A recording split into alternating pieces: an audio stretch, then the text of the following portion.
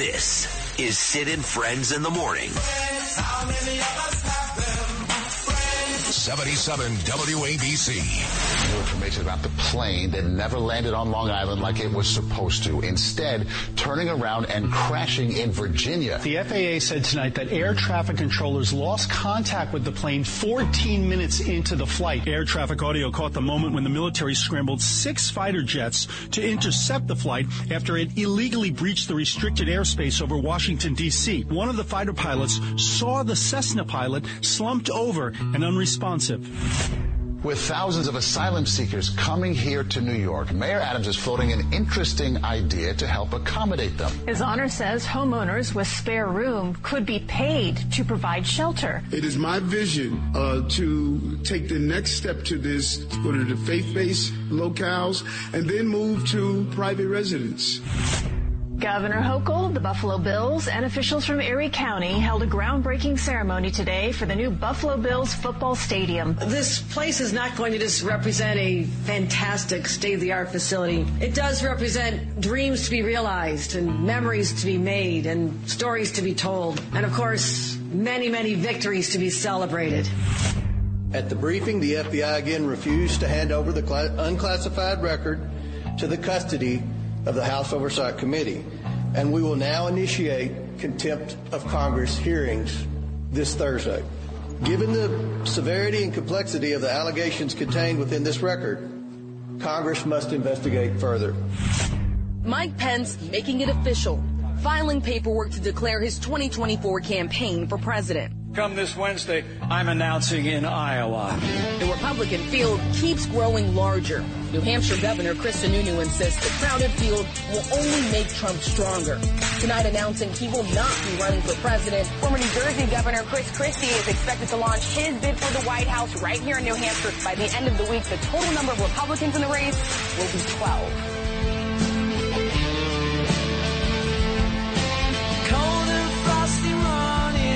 There's not a lot to say about the things caught in my mind.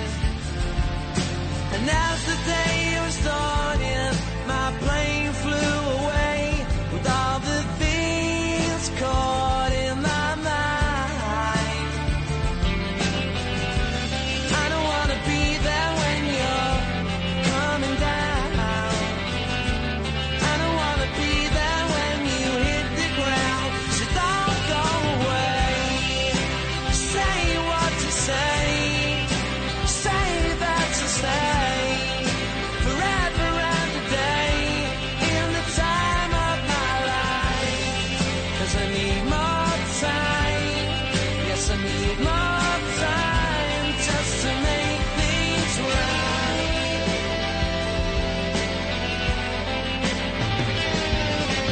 Now my situation and the games I have to play with all the things caught in my mind. Now my education, I can't find the words to say with all the things caught in my mind. I don't want to be there when you're coming down.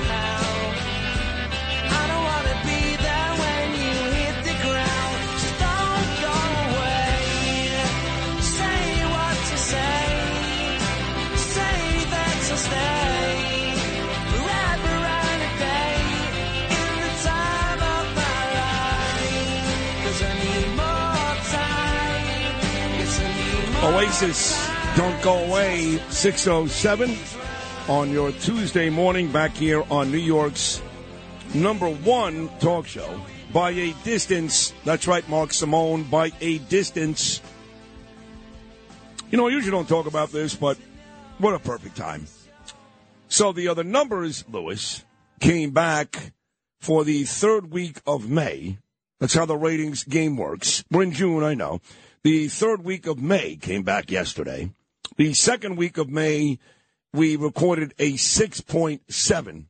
And again, just to school you folks, most shows in this town, almost all of them, get in the twos. All your favorite shows get in the twos. We got a 6.7. Third week of May came back yesterday, and we recorded, you ready for this? A 7.3. So we've got one more week. That ends May. That'll give us 2/3 of our next quote-unquote book, which doesn't exist anymore, but we still, the old school guys still do that. And right now, we're at about a 7.1, which is outrageous. Winning machine. I'll tell you again, you could add up Hannity, Levin, add a third show, I don't care who it is, and they don't beat us. 3 shows. 7.3 for the third week of May. I say that with no apologies, zero remorse. If you think I'm a dick, God bless you. But you don't, because you're listening, right? Yep. You're not listening to Elvis Duran right now. If you don't like it. Or Boomer Esiason. Right, if you don't like it, what do you do? Yeah. So, Tuesday morning with Oasis, Don't Go Away is how we start. I glanced over to the left, and I see my good buddy Brian Kilmeade, Fox and Friends. Love him. And he's out there with Ainsley Earhart, lovely lady, and Peter Ducey. Not Peter. What's the father's name? Steve Ducey. Steve. So they're sitting outside today. You know, they do a lot of their morning shows. They've always got some correspondent at a diner somewhere across the country. You know, Pete Hegseth or one of these guys sitting in a diner somewhere across the country. Well, today, the trio of Kilmeade, Earhart, and Ducey come to you live from right outside the Fox News studios. Paris Baguette is catering breakfast. We don't need them because we've got Joe Parisi and Gristides, thank you. But they're catering breakfast, and there's a live audience. And I know these people are my people. A lot of these folks that are sitting there right now probably listen to us. But, God, do they look like a bunch of losers? Am I wrong about that? I'm trying to look at it. Look at these people sitting outside watching a 3-person political news TV show. I mean, they look like they're in a trance, right? Too, like they're all drugged up, like Mike Tyson sitting there with his wife Robin Givens doing a Barbara Walters interview. They're like all drugged up. And these three are talking about Tim Scott and Sonny Hostin and who knows what. But before we get to that, which was great TV yesterday, and the latest with all the races, I do want to wish my Nana, Danielle's grandmother, Florence Noodleman, a happy birthday today. She's dead. She's been dead for about 6+ years. She died at the age of 97, but she was a wonderful lady. You know the story, my wife, Danielle, her mother was killed in a horrible car crash when Danielle was just 8 years old. And her grandparents, Marty, who died a long time ago, and Florence raised my wife and raised a beautiful, intelligent, successful, great wife, great mother, all these things. And Florence was my mother-in-law. And again, 97 years old, died about 6 years ago. But Florence, while celebrating a birthday today, celebrated her birthday with a huge day in the history of the United States. For you history buffs out there, let me take you all the way back to this day, June the 6th, 1944, 79 years ago, when this bulletin hit the radio informing Americans what was going on in France. Under the command of General Eisenhower, Allied naval forces, supported by strong air forces, began landing Allied armies this morning on the northern coast of France. This ends the reading of Communique number 1 from Supreme Headquarters, Allied Expeditionary Force. Ladies and gentlemen, this is New York, NBC Newsroom again. Men and women of the United States, this is a momentous hour in world history. This is the invasion of Hitler's Europe. The 0 hour of the Second Front. The men of General Dwight Eisenhower are leaving their landing barges, fighting their way up the beaches into the fortress of Nazi Europe. They are moving in from the sea to attack the enemy under a mammoth cloud of fighter planes, under a ceiling of screaming shells from Allied warships. The first news flashes do not say, but a large proportion of this assault is believed to be in the hands of American men. They are making the attack side by side with the British Tommies who were bombed and blasted out of Europe at Dunkirk. Now, at this hour, they are bombing and blasting their way back again. This is the European front, once again being established in fire and blood, not only by the Americans and British, but by many allies in the fight against Axis aggression. So there you have it, folks. 79 years ago, 1944, on this day, June the 6th, we call it D-Day, of course. Our troops with Allied forces landed on the beaches in Normandy and other places in an effort to end Nazi rule. You know, we lost about 135,000 soldiers that day. Maybe the best depiction of it, believe it or not, is a movie. But Saving Private Ryan did an unbelievable job. Steven Spielberg, Tom Hanks, Matt Damon, all those guys in that film of really bringing home just how treacherous that day was. You know, they canceled, I guess, the day before because of bad weather. But it wasn't like June 6th was a gorgeous day either. Lots of guys were throwing up in the boats on the way to the beach. A, because of the treacherous waters, and B, because of nerves. They knew as soon as they hit the beach, they became lame ducks, moving targets. And then, of course, after that radio bulletin, we heard from the President of the United States, Franklin Delano Roosevelt, once again, D-Day, June 6th, 79 years ago, 1944. Almighty God, our sons, pride of our nation, this day have set upon a mighty endeavor, a struggle to preserve our republic, our religion, and our civilization, and to set free a suffering humanity. Lead them straight and true. Give strength to their arms, stoutness to their hearts, steadfastness in their faith. They will need thy blessings. Their road will be long and hard. For the enemy is strong. He may hurl back our forces. Success may not come with rushing speed, but we shall return again and again. And we know that by thy grace and by the righteousness of our cause, our sons will triumph. They will be sore tried by night and by day, without rest, until the victory is won. 1944, President FDR, this, the 79-year commemoration anniversary of D-Day. You also have those early recordings sound unbelievable. So cool, too. right? You know, it's also like the first big broadcasts from radio and media and stuff. So it really does sound like what the heck was going on in the world. Pretty cool. I miss that. That scratchy sound like my voice this morning. Sure. I'm still only about 80%. I'm not even close to being well. I got an email yesterday from somebody here.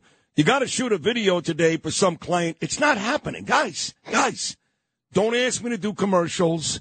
Don't ask me to shoot videos. I need at least one more day. We're doing a sketch today, and we need Sid to have several costume changes. Jesus. And we have a long script for him to read. I'm decidedly better today than I was yesterday. You know why? All I did yesterday was rest. I didn't go out. Congratulations. Thank you. I need one more day. Yep. So Chris Libertini, Chris Bavona, even Leslie Slender, who does an amazing job for me. Most of the money I make at this place is because of Leslie. I'm not doing anything today. Don't ask. I'm sorry, Frank Siller, these companies. Without my voice, you have nothing. Zero. I need one more day of rest. Don't get angry. Don't get upset. Don't call Chad. It doesn't matter. I'm not physically able to do it. I'm good till 10 o'clock. I need one more day of rest. And tomorrow, it'll get done. Harper's going to be okay. You know, Josh Fox, he's going to be okay. Everybody calm down. No big deal. It'll be all right. Yeah, it's all going to be okay. It'll be all right. Ron DeSantis tells us every day it's all going to be okay. You know, DeSantis said to Brian Kilmeade, those guys are tighter than Brian Kilmeade wants to admit, on his radio show yesterday, that people have said to him, well, why don't you wait till 2028? You know, Donald Trump wins now, then you win in 28, then we get 12 years, hopefully, of Republican run. And I love that idea. But you can't expect Ron DeSantis not to run because Trump thinks he's disloyal, stupid, or you want him to wait. So DeSantis says, I got to run because right now, and I love Trump, he's my guy, but right now, the country is in serious danger. This is DeSantis, courtesy of the Brian Kilmeade Show, Fox News. Lewis, cut number 17. You know, some people tell me like, oh, well, you know, you should just, quote, wait to 28. Well, that would make sense if you're running to be somebody. But I'm not running to be somebody. I'm running to do something. And I think 2024 is the country's hour of need. So he says, you need me right now. Right now. So all these guys are, you know, kind of teaming up against Trump. This guy, Chris Sununu, who's the governor of New Hampshire, they're up next, right? We did Iowa, then you get New Hampshire, then you get my friend Nancy Mace, South Carolina. Sununu, this is a joke, actually considered running for president, and he announced yesterday on CNN that he's not going to do it, as if that's a big deal. But here it is anyway, two different cuts. Sununu on CNN, then Sununu on MSNBC, and the crux of it is that he doesn't want to be president more than somebody beating Trump. In his opinion, the most important thing is for a Republican to beat Donald Trump than him be president. Here's Chris Sununu, cut number 18. Governor, thank you so much for inviting us here to the Granite State. Absolutely. Your decision. Yeah, so we've taken the last 6 months to really kind of look at things, where everything is, and I've made the decision not to run for president on the Republican ticket in 2024. And obviously a lot goes into that decision, but it's been quite an adventure, but not the end of the adventure by any means. Then he goes on MSNBC, the other evil station, and he says Donald Trump does not represent Republican values. We got to beat him. Chris Sununu, cut number 19. Almost all the candidates have a very viable path to beating Donald Trump. And, you know, you just said it right there. Chris isn't shy about casting criticism where it is well-deserved with the former president.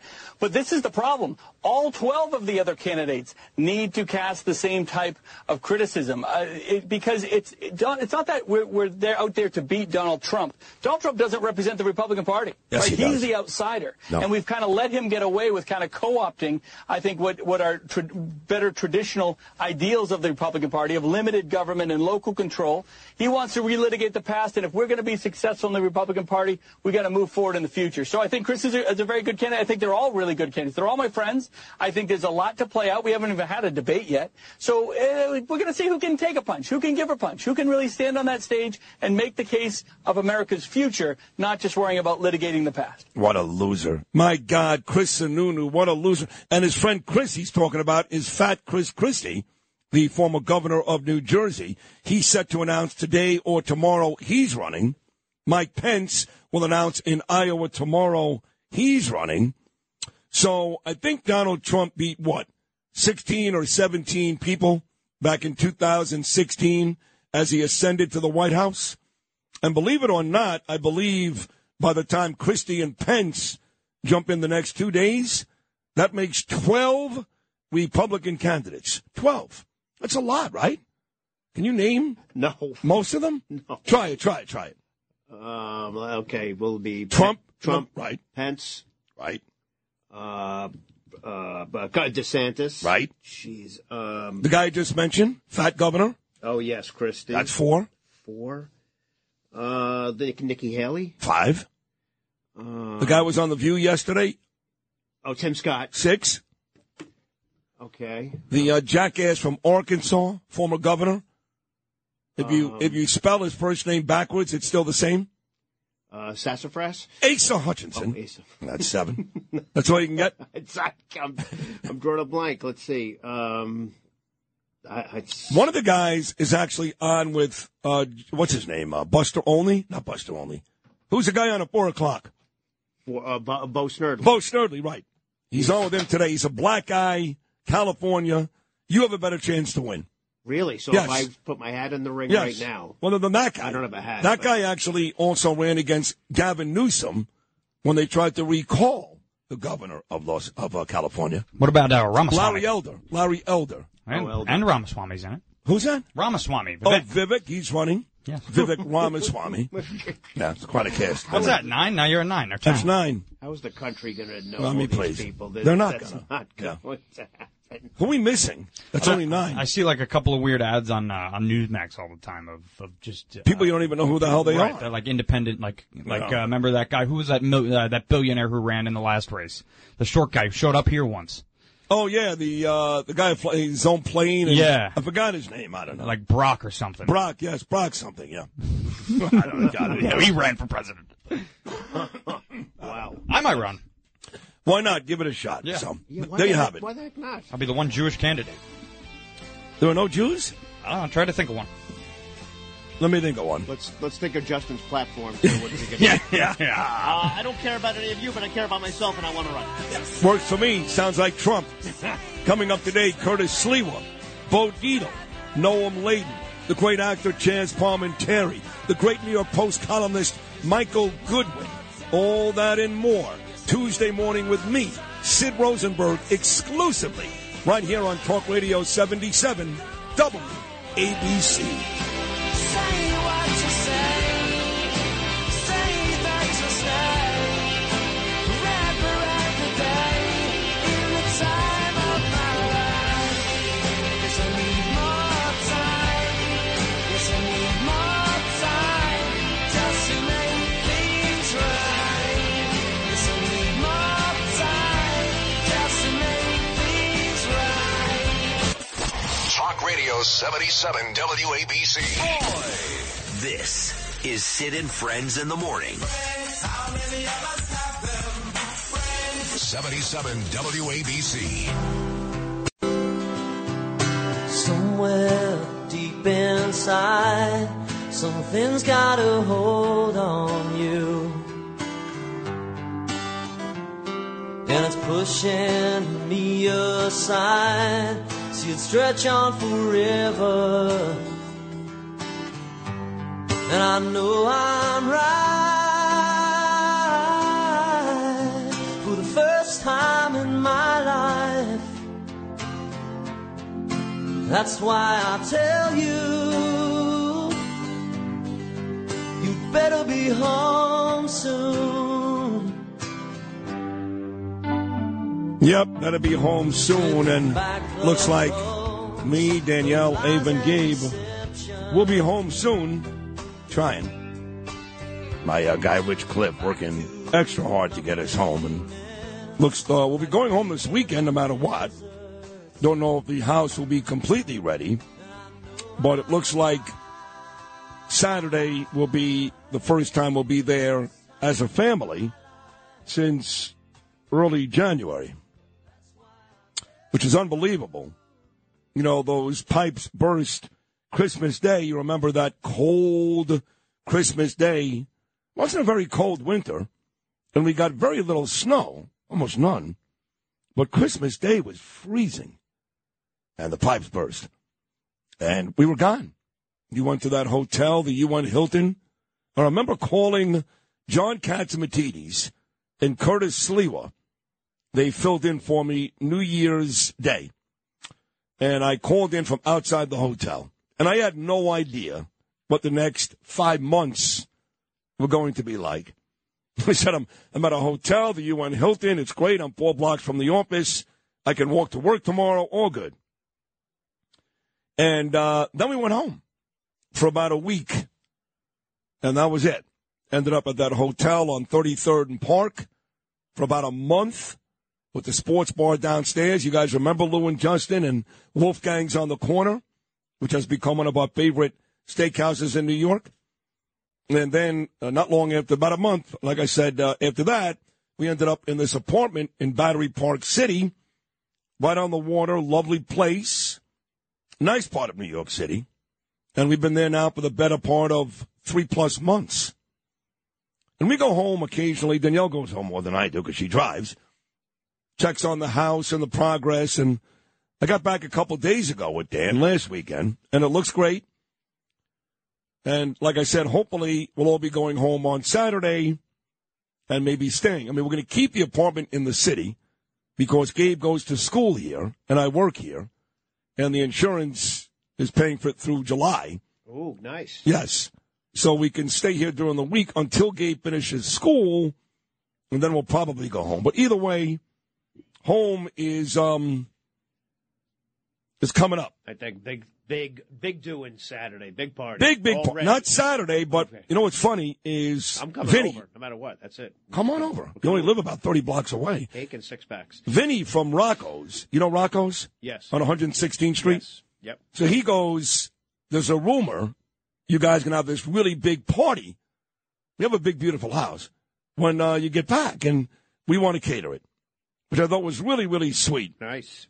Vinny from Rocco's. Oh, man. We are going to do that sometime in July. But here's the problem. So I have enough bedrooms in the house for me, Danielle, Ava, and Gabe.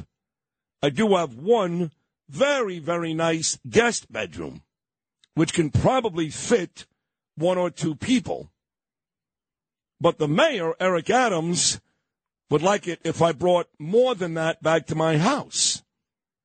Now, you think I'm kidding, but I'm not. Okay, what? Okay, say what? You have yes. to bring back what? Well, the mayor is now suggesting that, there's no more churches, can't use schools, no more hotels, they're occupied, that the best way maybe to house these migrants,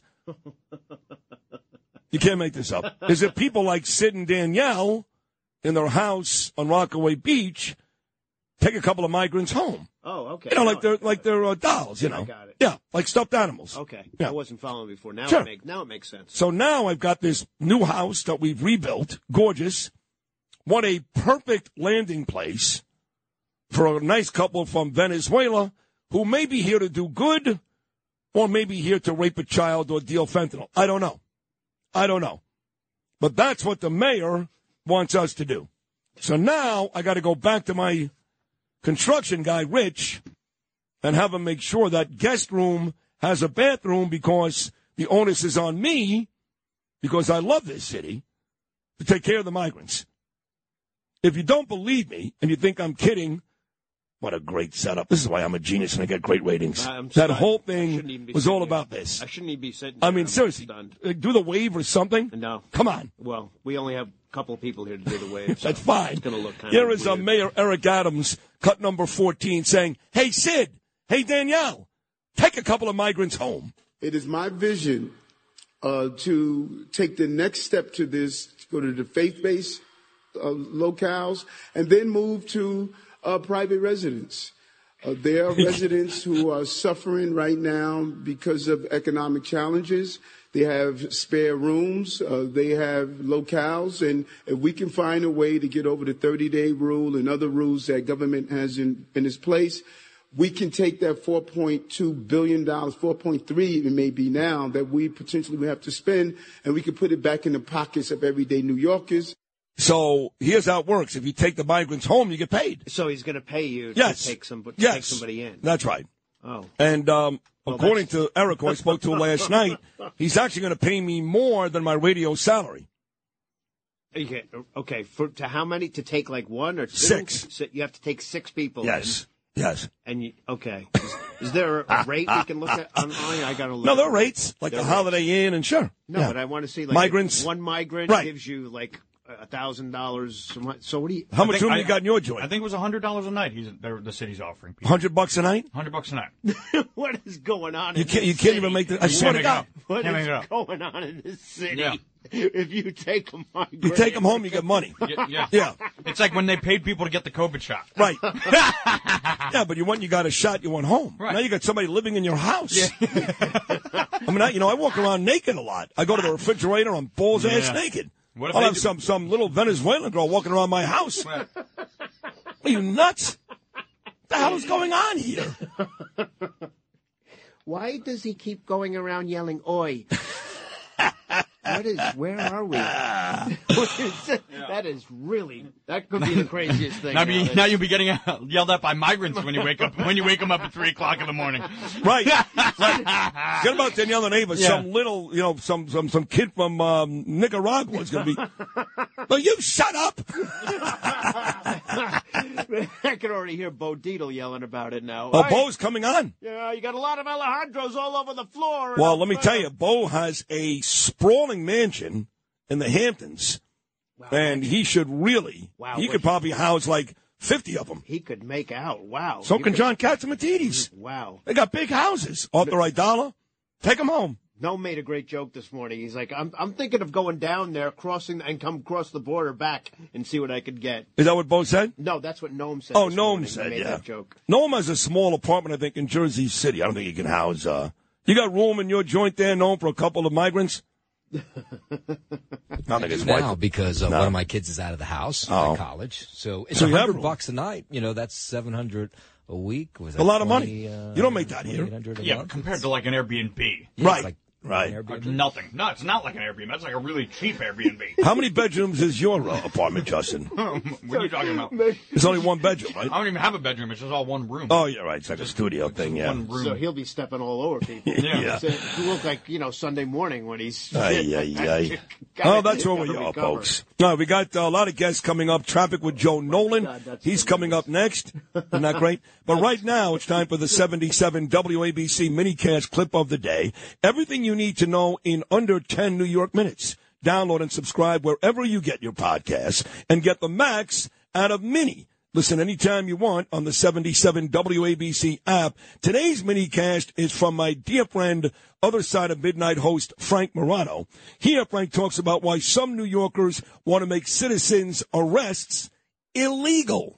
Now, there seems to be a lot of momentum around the country to make these citizens' arrest a thing of the past. In Florida, a Miami lawmaker proposed a new bill that would make citizens' arrests illegal. There's proposals for this in state after state. They call this a vigilante squad of people that want to go out there and make citizens' arrests, especially after there was a very sad situation in which someone was killed when it was thought that they were committing a crime, and they weren't. They were totally innocent by these people that said they were going out to make a citizen's arrest. This is Sid on Sports.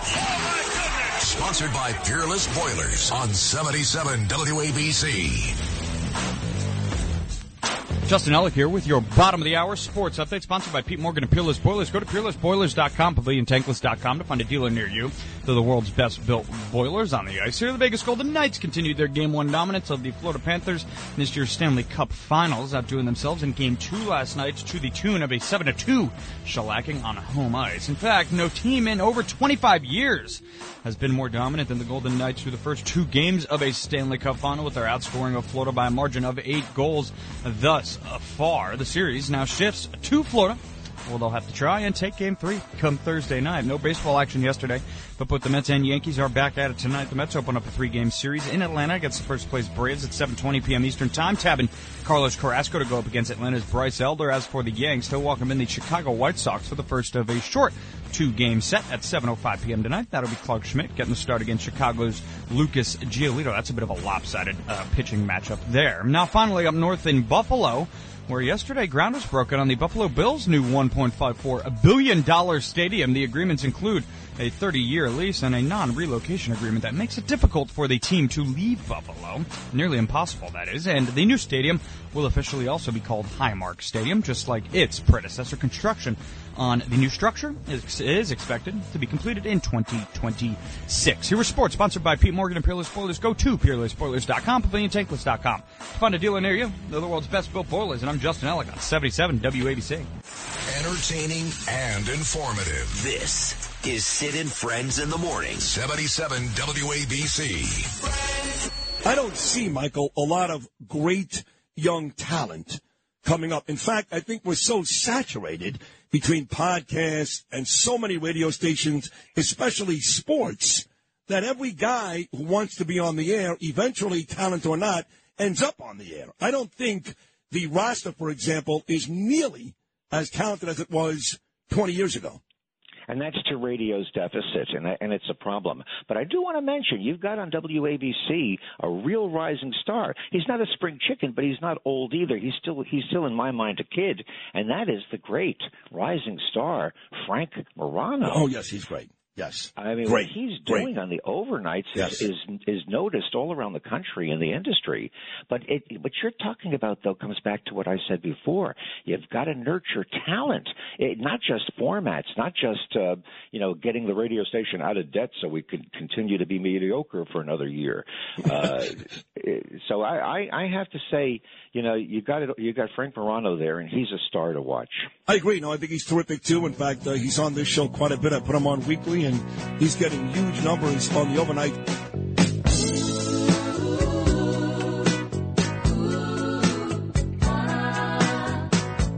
Now I told you so, you ought to know.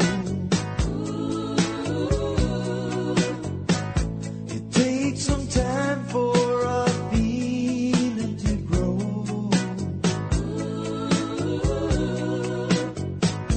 You're so close now, I can't let you go. And I can't let go. With you, I'm not shy to show the way I feel. With you, I'm not shy my secrets to reveal. For you are a magnet, and I am steel. So Frank Morano just pulled over somewhere on Staten Island to pleasure himself. After I played that, he's like parked outside the Victory Motor Inn right now, That'll be in my head for a while. beating the daylights out of himself. Michael Harrison, Talkers Magazine. So I go to Frank this morning. I go, hey, Frankie. And Curtis Sleeva is in another studio right now ready to kill. Because he's got this whole thing with Frank. Yeah. Yeah. So I go, Frankie, did you hear Michael Harrison bring you up unprovoked yet? Oh, did I hear it? I played it. So I took the cut that Morano used last night, and he let it go for a while. Even my part, usually you cut out the host, but because I was saying nice things, Frank let the whole thing play. But on a serious note, he's right, Harrison. I don't think Frank Morano gets the credit he deserves here. I really don't. And he does a really good job. Now, I understand it's not the amount of listeners that we go up against every morning. I understand he's not going up against Boomer and 10-10 wins and 880 and all those other shows. It doesn't matter. It does. It's like saying when the Mets go to a city that's not Atlanta and sweep the three, and people complain. They go, "Well, the competition sucked." So what? You got to win the games on your schedule. If you beat the good teams and lose to the bad teams, you're not going to win. You need to win every game on that schedule. And that's what Frank does at night. So I was happy Michael mentioned him. I didn't tell Michael to mention him. And so so right now Frank is very happy and Curtis is furious. And I love that. So we've added Colonel Jack Jacobs, who's won just about every award that a man in the service can win. Believe Jacobs served in Vietnam because today, again, if you missed the very start of this program, is not only my Nana Florence Noodleman's birthday, she would have been 104, but it's D-Day. 79 years since America and the Allied forces stormed the beaches in Normandy, France, the beginning of the end for Adolf Hitler and Nazi Germany, 79 years ago today. In fact, I know we played at the very top, but it's worth playing one more time. Play the president, FDR, making a prayer for our troops. And we did lose, I believe, if my numbers are correct, about 135,000 guys that day. That day, 79 years ago today, 135,000 guys. This was President FDR, a prayer for the troops as we started the end of World War II. Almighty God, our sons, pride of our nation, this day have set upon a mighty endeavor a struggle to preserve our republic, our religion, and our civilization, and to set free a suffering humanity. Lead them straight and true. Give strength to their arms, stoutness to their hearts, steadfastness in their faith. They will need thy blessings. Their road will be long and hard. For the enemy is strong. He may hurl back our forces. Success may not come with rushing speed, but we shall return again and again. And we know that by thy grace and by the righteousness of our cause, our sons will triumph. They will be sore tried by night and by day, without rest, until the victory is won. So while the GOP field starts to shape up, and I'm waiting to play the Tim Scott, Sonny Hostin highlights from The View yesterday for the 7 and 8 o'clock hours, while that field continues to shape up, there'll be 12 GOP candidates by the end of the week. Not much on the Democrat side, right? You've got Biden. He's running again if he doesn't die. And I say that seriously and with a bit of sarcasm, but he may die. This poor bastard falls every day. They show us some of them because it's in public.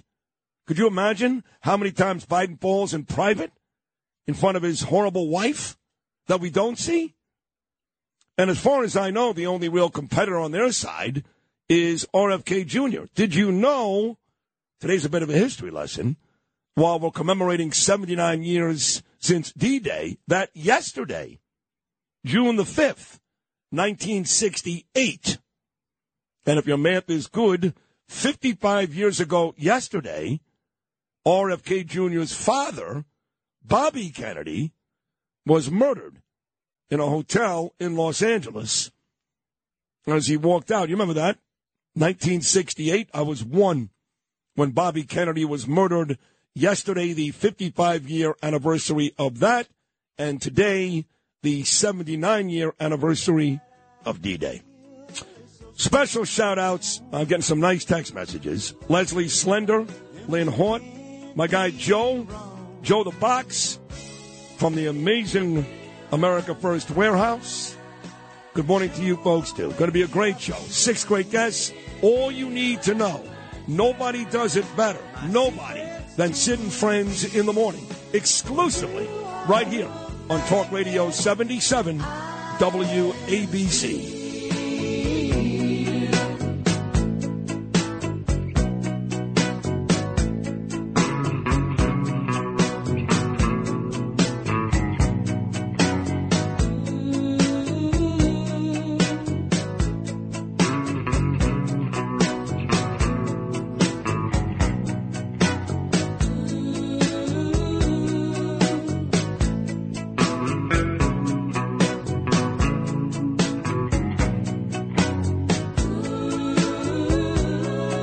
Handling legal matters is stressful. So, let the law offices of Frank Bruno Jr. provide you with the insightful counsel you deserve. The law offices of Frank Bruno Jr. has successfully handled thousands of cases for 25 plus years. They focus on elder law and estate planning, but are equipped to navigate you through all stages of family law and divorce to real estate law and probate. The law offices of Frank Bruno. Call 718-418-5000 or visit them at frankbrunolaw.com. That's frankbrunolaw.com. Frank Bruno. He's your numero uno.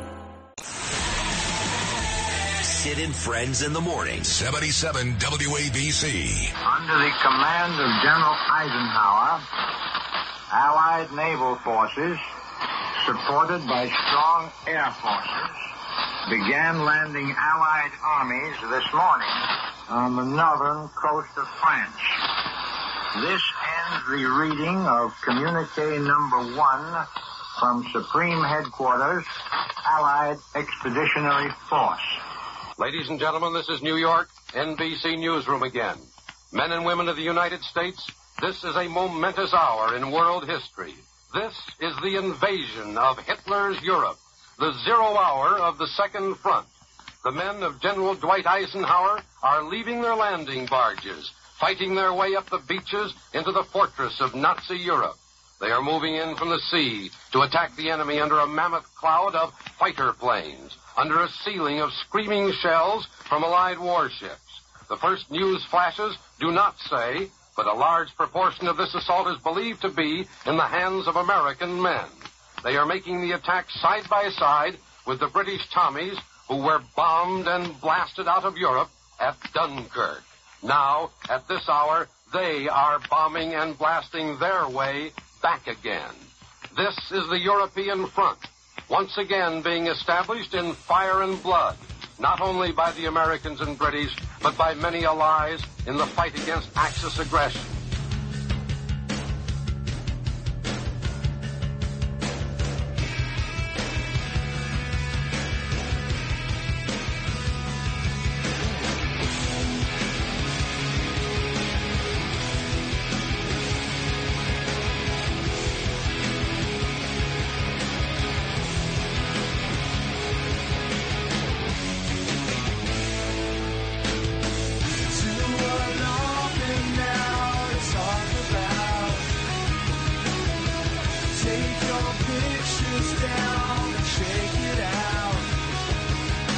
Foo Fighters, that, of course, the actual radio bulletin, 79 years ago today, D-Day, June 6th, 1944, being told on social media, Instagram, at rosenberg.sydney, that I gave out the wrong number, which I did, not even close. The amount of casualties that day. We lost about 4,400 men, not six figures. So thank you to the listeners for listening so carefully. We lost 4,414 men on that day, 79 years ago today. And Curtis Sliwa, who does a tremendous job on this station, noon to 1 every weekday, all weekend long. But his best work may very well be 7:05 every weekday morning right here.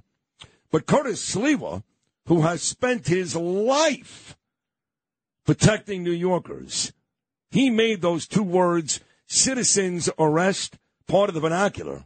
He wasn't even born when D-Day happened.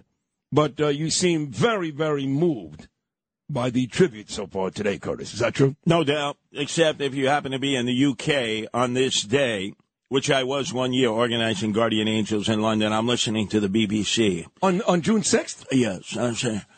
General Montgomery led the troops up to the shores of Normandy. I say, what about the Americans? What about Eisenhower?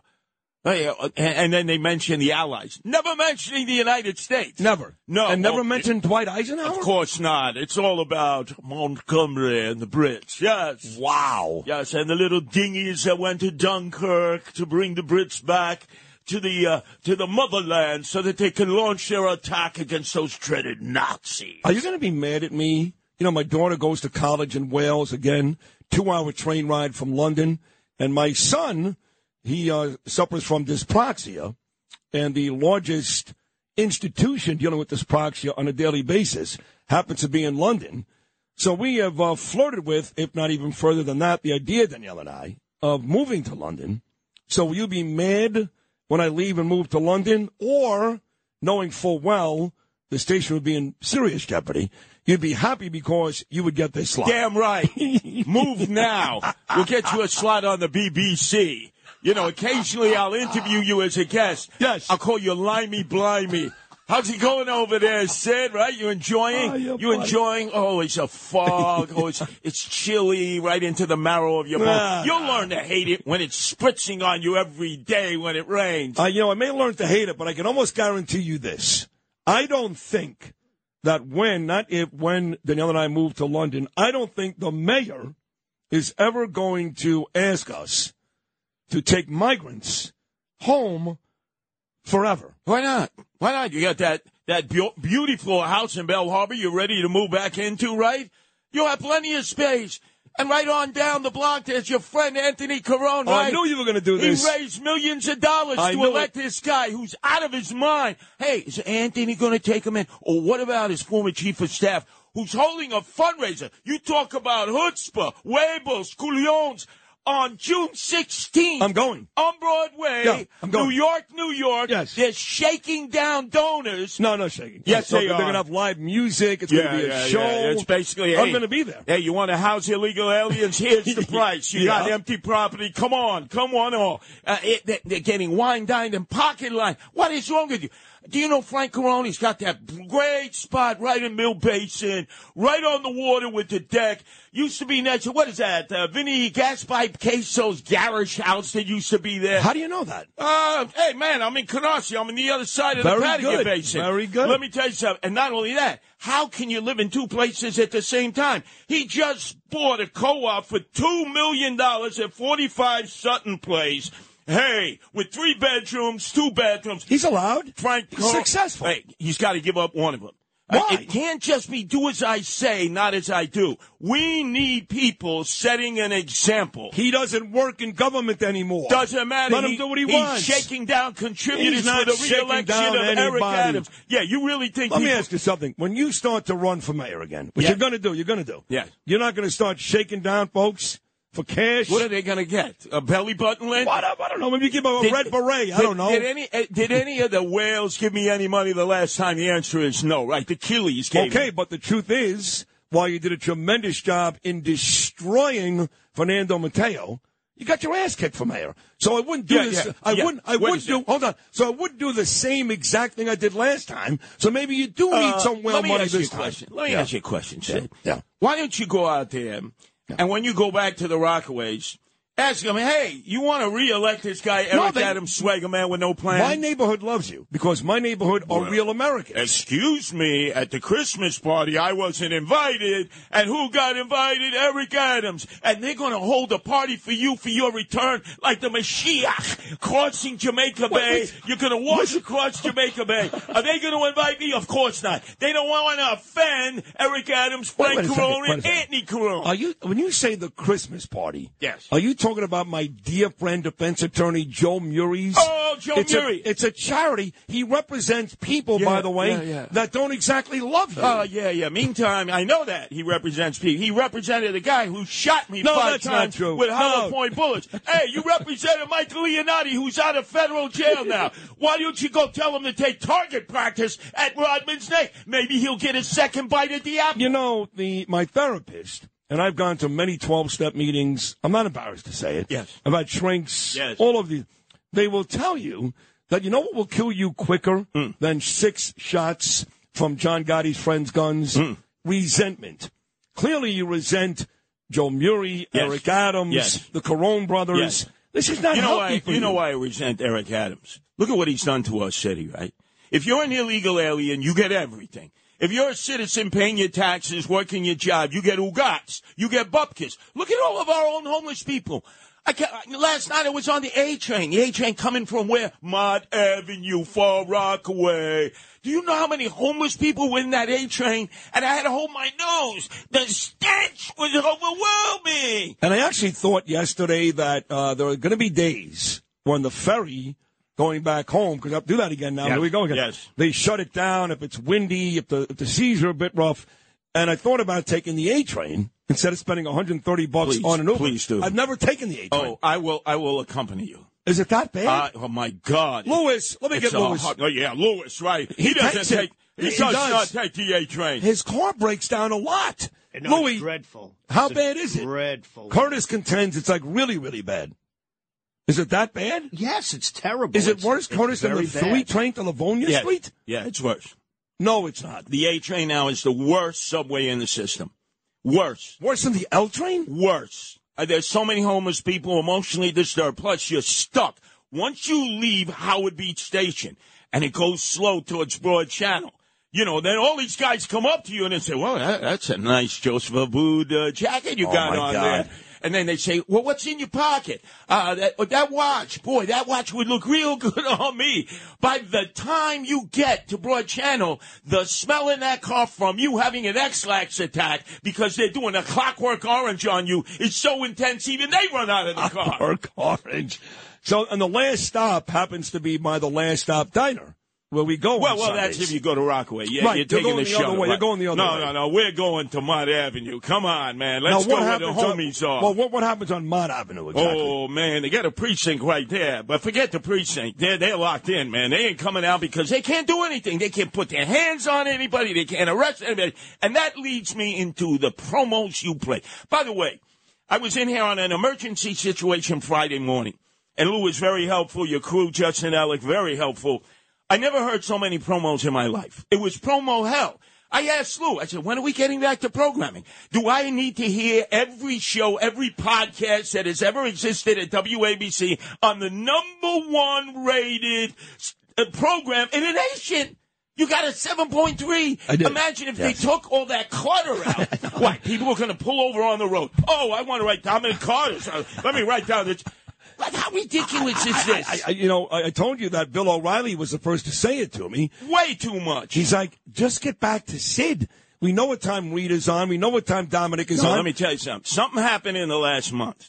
Because you know me, I got an ear for the station. Oh, you're a great radio guy. Something happened. Commercials, yes. Without commercials, no tiki, we get no paid washing. for those, right? Exactly. We got a lot of commercials is good. That means job security. Right. You got no commercials. Guess what? We're all hanging wallpaper somewhere out there in Far Rockaway in the projects, right? In Redford, in Edgemere, in Auburn. But I want to tell you about Frank Morano. You kiss him up and down. You lick his face. He's tremendous, no? You heard that promo. He's talking about vigilanteism, citizens arrest. I did hear that. I was sitting right in the newsroom there. The #1 vigilante in the world. They did a documentary about me. Vigilante. I've made hundreds of citizens arrests. And he's musing on and on about, well, what do you do with a citizen's arrest? He's so pretentious. He's so obstinate. Now, call me in. Ask me about it. I've lectured on this at Stanford, at Harvard, at Brown University. But I'm sure he did call you in. No, he didn't. Oh, stop it. No, Frank, let me tell you something. People will call him up and ask him problems with their cats. You know, their four-legged cats. Instead of referring them to Nancy, my wife, who is the expert, and he hates cats. The only reason he has cats is because of his wife, Rachel. He's a dog guy. He's giving advice like out of his tuchus. So what is up with this guy? So what angered you more? That he gave advice on cats? Or that he completely ignored you as, like you said, the #1 vigilante Oh, my ever. God. They've done documentaries. Right. I get asked about citizens' arrest. Isn't it true when they made those movies that you were the guy that actually hung out with Charles Bronson and explained to him what it's like in real life? No. Is that true? No, they didn't refer to me. But I will tell you this. There's this guy, State Senator Generis, right, over in Astoria, passed this bill to ban citizens' arrest. Hey, pal. Let me debate you one-on-one. He's a Harvard graduate, right? He wears those Harvard lawyerly kind of suits that your friend Frank Carone wears.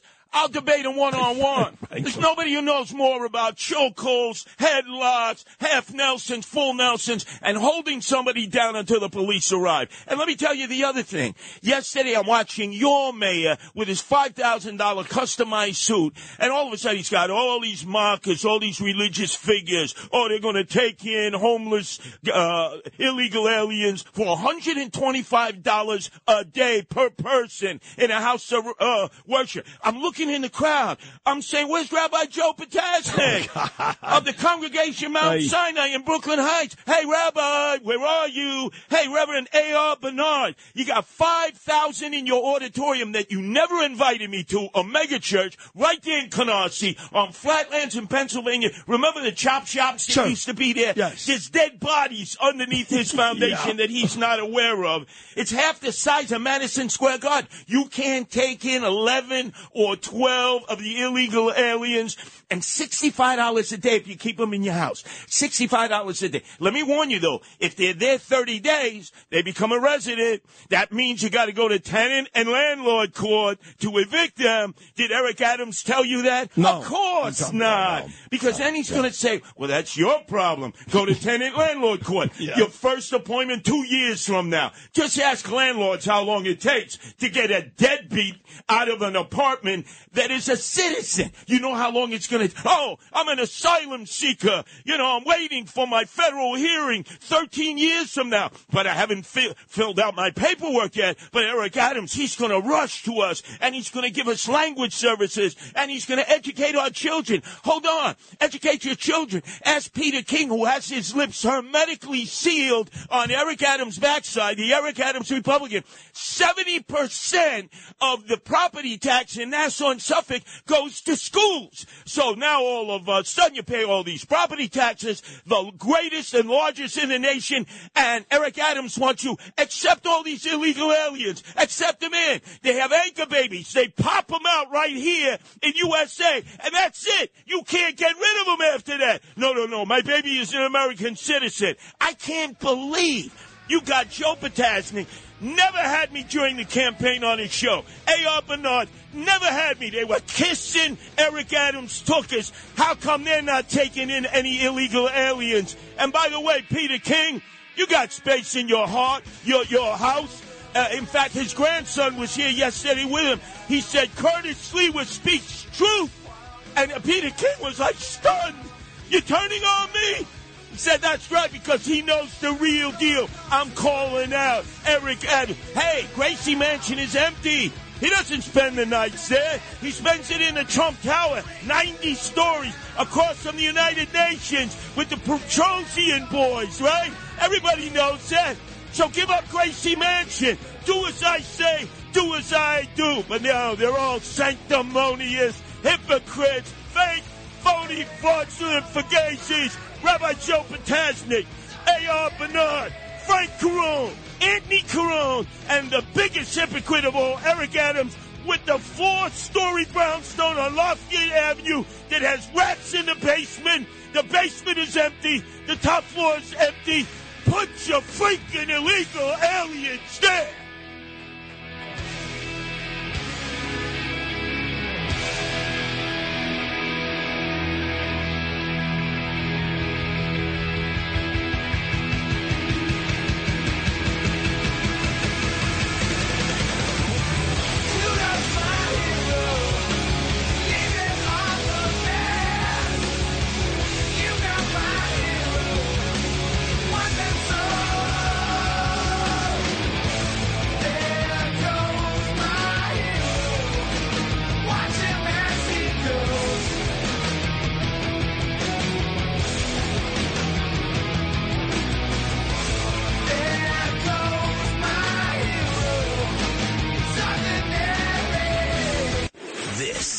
Sid and Friends in the Morning. Entertaining and informative. Oh, you're my best friend.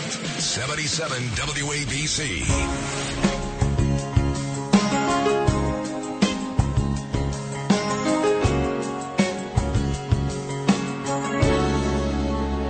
Now and forever, you are a part of me, and the memory cuts like a knife. Didn't we find the ecstasy? Didn't we share the daylight when you walked into my life? Now and forever, I'll remember all the promises still unbroken, and think about all the words between us that never needed to be spoken. We had a moment, just one moment. The great Carole King, Now and Forever. Talk about great Boditos coming up next in about 12 minutes. So, Justin, I had to correct myself on the amount of casualties. 4414, I believe, is the right number. D-Day, 79 years ago today. And according to across the street, producer extraordinaire Monica Allen, you have been saying all morning long the Yankees start a short 2-game set against the White Sox later on tonight. Is that right? I guess not. Mm-hmm. Uh-huh. Well, why are you caving that quickly? Well, clearly she knows something. Well, I haven't checked this. Now she does have tickets to the Yankees. She contends it's a 3-game set, Tuesday, Wednesday, and Thursday. Well, I don't know if she's right or not, but I'm going to put my money on her. Yeah. Because I would probably do that, too. Yeah. Yeah. Have you checked? Yeah. And? Yeah. Yeah, what? Oh, yeah, that'll be 3. 3 games, yeah. See, when I used to do sports, 1 year 10-10 wins, in my attempt to get back to WFAN, I swear to God, Mark Chono said to me, do sports at 10-10 wins. That'll bring you closer. You're back in the CBS family. So I pissed off Mark Gurney. They benched him. And he's a great guy and terrific sports guy. So they benched Mark Gurney, and they had me doing sports with Jackie DeAngelis. I think that was her name. Or Joan DeAngelis. I don't remember. She retired. And I think Jackie is still at Fox News. And Lee Harris, who just went to News Nation. And I would do stuff like that, you know, because I was in Boca. I would do sports from my den in Boca. New Yorkers didn't know that. They'd be like, I'm sitting at the sports desk. And I'd say things like, well, the Mets are in Pittsburgh tonight. And then 10-10 wins. The director, Ben Meverek, would send me a furious message. Sid, I love you. Always started with that. Sid, I love you. But the games are at Citi Field. They're not in Pittsburgh, you know. And it would happen all the time. Yeah. It's, I make mistakes, you know, I mean, I'm bound at 3 o'clock in the morning. I'm bound to make a couple of errors glancing at ESPN with crust in my eyes, you know, right. Every now and then. So, but you make mistakes all the time. It's not all the time. It's every day almost. Every day. It's definitely not every day. Joe Nolan just said that's a 3-game series too. So, see, the difference is with me, I was a horrible update guy, but I was the only update guy to sell. So I get the job at 10-10 wins, and they go, "Whoa, this is Sid." And next thing you know, this update is sponsored by what is that soda company? You make it yourself. Oh, SodaStream. Yes, I was the first to ever do those. 1-800-Flowers. So I became very valuable, and even though I sucked on the air, I'll admit it, Ben Meverek invited me back for year number 2. You don't have that type of money in the bank. You don't have it. No, I also don't have that kind of time in the morning to triple, quadruple check. So you're telling me it takes a lot of time to find out the Yankees are playing a 3-game set instead of a 2-game set? No, it takes 2 seconds. That's the problem. I glance, and sometimes I make a mistake. But why do you just glance? Because I have to get it done quick. I have to get the whole update done in 10 minutes. You got 4 stories to cover. The Nuggets and the Heat, the Panthers and the Golden Knights, the Mets and the Yankees. Yeah. How do you possibly not have enough time for 4 stories? It's not about the time of the actual update. It's about the time I have in the morning. I have to get in and get to work for you. Well, I will say this, and I said this last week, you have become an unbelievable producer. Thank you. And I mean that. Thank you very much. I mean, the amount of work, it's not even fair. No, it's actually really not fair. And I would, and listen, you guys know, no one loves John and Margot more than me. And it's all genuine. It's sincere. I don't need to suck up to them. I don't. I really love them. They're great people. He's a great boss. And I love Chad. But what they're doing is unfair. You have more people working for Greg Kelly's stupid show. He gets a 2.6 than I have, and I get a 7.3. How is that even possible? How would any show at this station, demand more people than me? First of all, we're 4 hours, not 1 or 2. Second of all, we pay most of the bills. If you don't want to hear it, tough. We pay most of the bills. If anybody should have extra people, it should be me. And you got to do all this. They took Macedonia Phil away for no reason. Get some dopey kid out there and run the board. Sorry, Chad. So if you're going to take away Macedonia Phil, give me somebody else. So now Justin is doing the work of 3 people.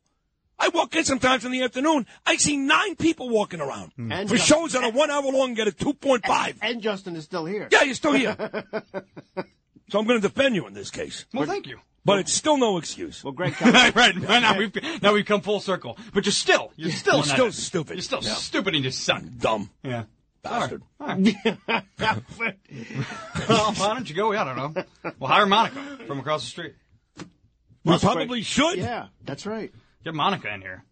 She makes too much money, I think. I don't even know. She can keep me in line. No, you're fine. You're great at what you do. You need help. You need some help. Not because you mess up sports 3 or 4 days a week. Pete King doesn't care. Pete Morgan doesn't care. I don't think Pete King. Does Pete King care too? Yeah. I don't even need help. I disagree in the fact that I think we need help in the morning. I don't really think. I think we're doing a fine job. Us 3 You're doing in the a morning. great job. Yes. I could. It would make more sense in my mind if somebody else. Wait a second. Are you actually on the air right now saying you don't need more help after I made this unbelievable, impassioned argument that we're getting screwed in the morning? I think we deserve more help, but I don't think we need it. But what if you had another person today? I just need another person. You would have had another 2 seconds to find out the Yankee was a 3-game set and not a 2-game set. You're right. I would enjoy if somebody, maybe, I don't know, that was actually here for the Greg Kelly show would do Greg Kelly's show. Well, who was that person? I'm not going to. No, don't be a pussy. Call him out. Who was it? It's not about. Who is it? Fat Kevin Drosh? No. Who is it? You know who. It's the whole team that comes in the afternoon. Well, nobody comes in. Greg Kelly fine. walks in. He's got a 1 o'clock show. He walks in at 12:59 with his Tom Cruise sunglasses. I know that. Like he's getting sevens like us. I know. And his whole crew walks in. And then he comes on with me one day and he makes fun that I'm talking about my wife, Danielle. That. Yeah, maybe if you talked about your wife, you'd get better ratings. But for some reason, and there must be a reason for this, which I don't know what it is, but his team doesn't get in until 12:45. Because no one knows. Nobody knows. If you go to John's office today, go to the 5th floor and say, hey, John, I don't get it. I'm here at 2:30 in the morning for a 6 o'clock show, and you can tell by the product. Okay? Your other shows, you don't get a 3. Not even a 3. I'm laying it out there. They show up a minute before, walk in like they're saving the world. I'm breaking my ass for 3.5 hours a day, and these guys are they're here for an hour. Right. And I'm not. I don't want to make it sound like I'm complaining. I understand other people have lives. Well, I'm complaining. They have kids. They have families. I live alone in New York City, and it doesn't matter. You know, so what? Shut up! I'm begging you to shut up. I know. You're the only guy I've ever heard who makes an argument for and agast himself in the same second. I'm doing it all right now. Yeah, walk into court, be like, I'm innocent. No, I'm guilty. All right, I'm done. No, I'm innocent. No, I'm guilty. I'm done. God, shut up. I'm okay. Jesus. Joe Nolan, will you take over, please? My God. I don't even know. What time is it? What time is it? 77 WABC. This is Sid and Friends in the Morning. No, I get by with a little help from my friends.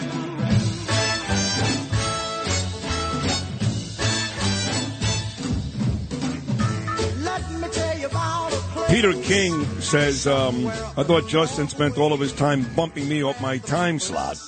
Is King on tomorrow, 7:40 or 8:40? 7:40 tomorrow. So you screwed him again? No. Oh, no. You know, he wanted, he has to do 7:40. Oh, he has to. Okay. He requested 7:40 tomorrow. Because usually you just screw him. Well, he said, if you don't give me 7:40 tomorrow, I'll go and I'll do Len Berman, or I'll do... Len Berman? Or I'll do somebody else. Or, right. He does, he's a very funny man. He's great. We love him. So 7:40 tomorrow. But talking about Peter King out there on Long Island, Bob Cornicelli, I love this guy too. This is, of course, D-Day. Cornicelli served this country proud. He ran against Andrew Garbarino, King's guy. He didn't win, but he should have. And Bob is leaving us. He's moving to South Carolina. Going to join my dear friend Nancy Mace, my new best political friend. So good luck to you, Bob Cornicelli, and thank you for listening every day. All right, we put this time aside every Tuesday. He's here Thursday as well because he's great. Spent the better part of 2 decades distinguishing himself as one of the greatest cops in the history of New York City. Has gone on to become a great actor, motion pictures like Wolf of Wall Street, The Irishman, Goodfellas, TV shows like Godfather of Harlem and Gravesend, and, of course, most importantly, for nearly 3 decades has been like a brother, and I mean that to me. He's my best buddy, the great Bo Dietl. Good morning, Bo. Good morning, Sid. All I got to say is now, we all got to take time to think about today, you know, with D-Day, and I've heard you this morning with your great accolades about what happened. You got to remember, in 1944, we were fighting a war in the Pacific. Two of my uncles died in the Marine Corps in Iwo Jima there, and then we were fighting in Europe, helping against the Nazis. And our Americans, when they talk about the greatest generation, I mean, this is when everybody, the people of the country, women would go making bullets and making airplanes, and everybody collecting tires. This was something, and we all should be very, very honored that our veterans, some of them gave their lives and some of them lived with that. And today is the epitome of what and how great America really is. And it is the greatest generation. And all my life, Sid, I love veterans. I go up. You know how strong I am. I turn on your friend there, Trump, because of the veteran issue. To me, 1% of the people serve as veterans, and they saved this country from us speaking German or maybe eating fried rice or whatever the Chinese or Japanese, whatever they do over there. But God bless every veteran that is still alive. There's not many left from D-Day, and that's what we got to think about. I'm going to be on Thursday night for the NYP thing on the Intrepid, and I love walking around there saying hello to all the veterans over there on the Intrepid. And I tell everybody, if you have a day off, take your kids over to the Intrepid, and they actually have people who fought in World War II that will talk to you, and when you listen to them, those eyes have seen everything, and it's beautiful. Okay, on that note, that was great, by the way, Mo. That was great. Thank you. We got to send a big shout out. Our guy Joe Esposito's heading towards Sloan as we speak right now for another treatment. And all our prayers got to be with Joe because we want Joe to beat this. He's in the best hospital over there. You know, Joe, a lot of people don't know Joe Esposito. He's a former chief of the department of the New York City Police Department, I think the longest running one. And he is a real New York City hero. And our love and prayer goes out to Joe there. Yes. Okay, let's get to some of these issues right now.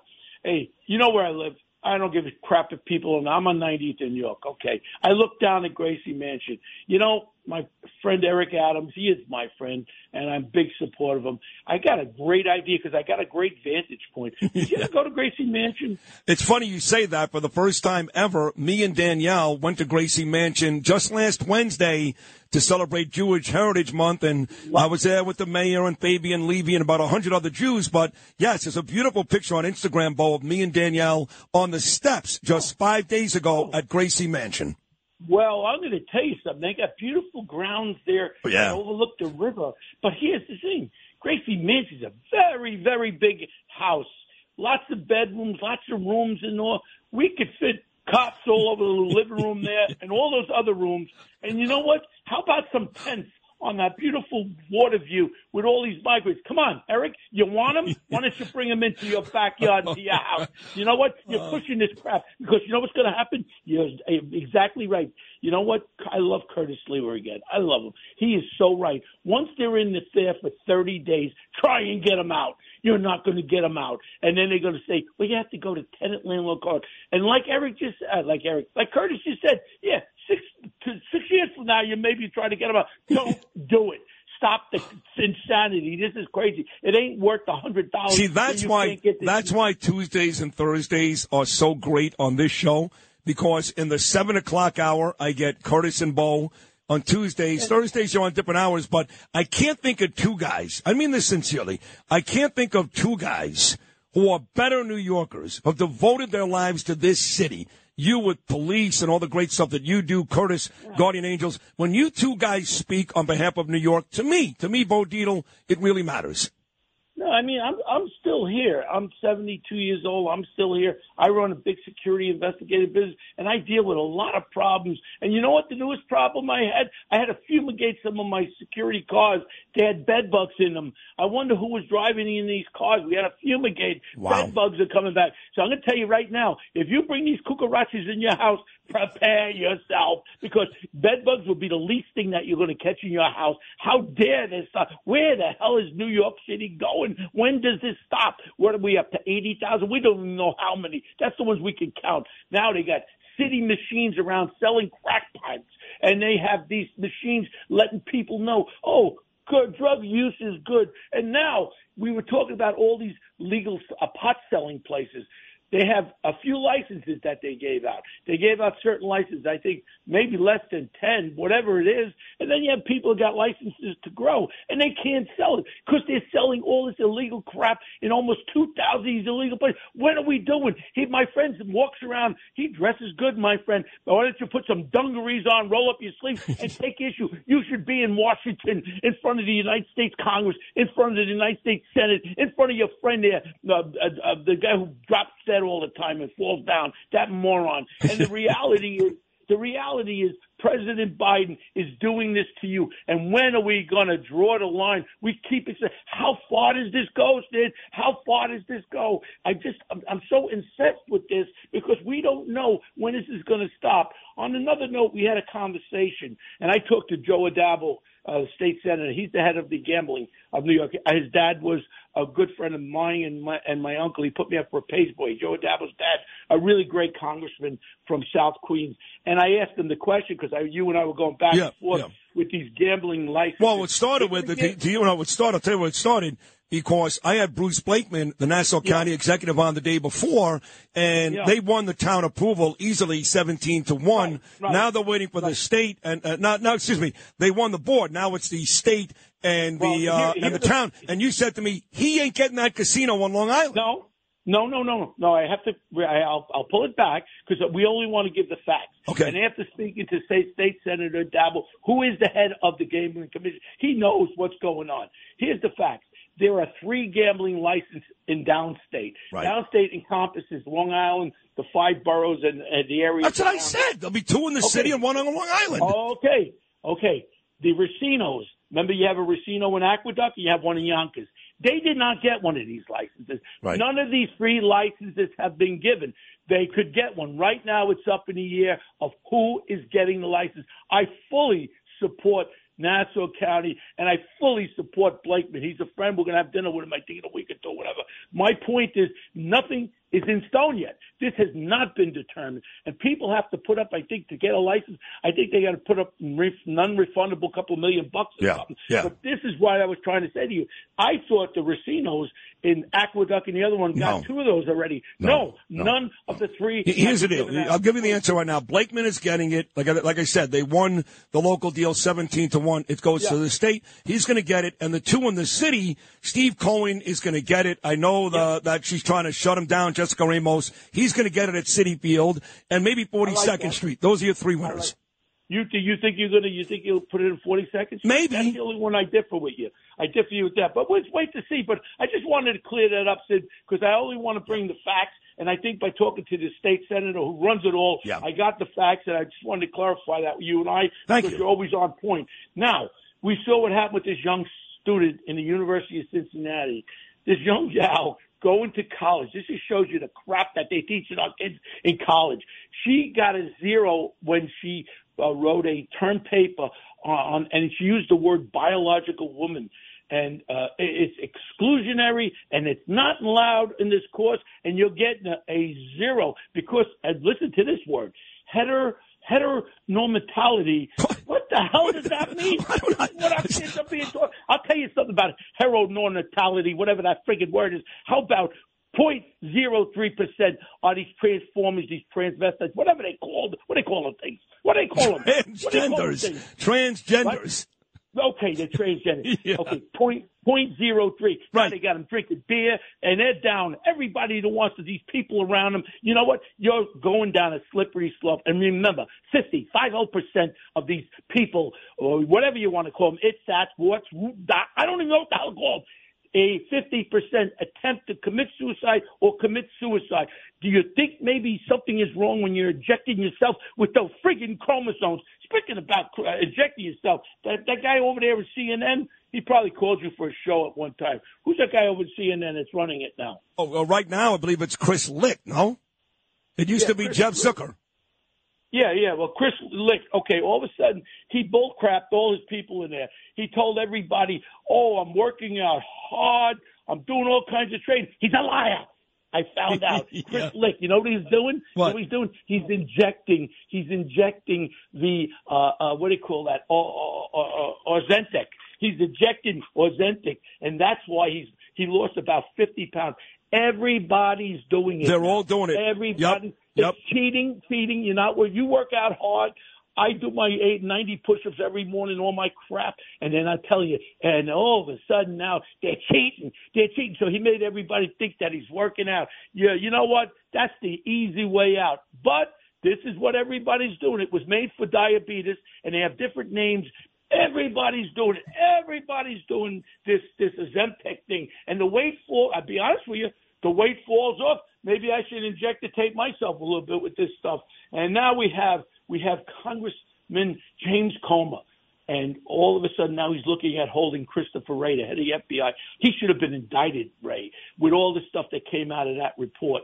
And now all of a sudden he doesn't want to turn over these documents with this credible information. And if the United States Congress doesn't indict him for not following through, what is next?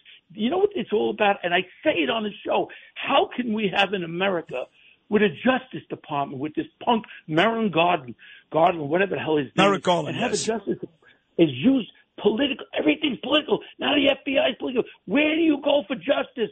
Sid, where do you go for justice? If they decide they want to lock you up, Sid, for something you said on this radio, you're not going to have any help. One more thing, shout out to Robert Hansen. You finally took the pipe. You're dead. He was a former FBI agent that was a rat and gave up all American secrets to the Russians. Hey, bye-bye, dickhead Hansen. You lasted a little longer than I thought. And Senator Scott, he's my new guy. I love how he's chopped up those pigs on that view. A bunch of pigs over there. I'm going to tell you this. We are in the eve of destruction. Yep. And that's it. And it's disgusting. That's it. Great job as always, Bo Dietl. Another tremendous appearance, Bo Dietl. 7:40 on the phone every Tuesday, live in studio. 9:05 every Thursday. Always bringing the fire. New York and Sid Rosenberg love Bo Dietl. A lot more to come. 8:40. Brilliant actor Chaz Palminteri. His one-man show of Bronx Tale back at the Paramount Theater. 9:05, New York Post columnist Michael Goodwin. And coming up at 9:25 on this 79-year commemoration of D-Day, big-time Colonel Jack Jacobs. Second half of Sid and Friends in the morning about to come your way. Man, you ought to see her go, twist into the rock and roll. Here you find the young and old, twisting the night away. Talk Radio 77 WABC. This is Sid and Friends in the morning. 77 WABC. Under the command of General Eisenhower, Allied naval forces, supported by strong air forces, began landing Allied armies this morning on the northern coast of France. This ends the reading of communique number 1 from Supreme Headquarters, Allied Expeditionary Force. Ladies and gentlemen, this is New York, NBC Newsroom again. Men and women of the United States, this is a momentous hour in world history. This is the invasion of Hitler's Europe, the 0 hour of the Second Front. The men of General Dwight Eisenhower are leaving their landing barges, fighting their way up the beaches into the fortress of Nazi Europe. They are moving in from the sea to attack the enemy under a mammoth cloud of fighter planes, under a ceiling of screaming shells from Allied warships. The first news flashes do not say, but a large proportion of this assault is believed to be in the hands of American men. They are making the attack side by side with the British Tommies who were bombed and blasted out of Europe at Dunkirk. Now, at this hour, they are bombing and blasting their way back again. This is the European front, once again being established in fire and blood, not only by the Americans and British, but by many allies in the fight against Axis aggression. Almighty God, our sons, pride of our nation, this day have set upon a mighty endeavor, a struggle to preserve our republic, our religion, and our civilization, and to set free a suffering humanity. Lead them straight and true. Give strength to their arms, stoutness to their hearts, steadfastness in their faith. They will need thy blessings. Their road will be long and hard. For the enemy is strong. He may hurl back our forces.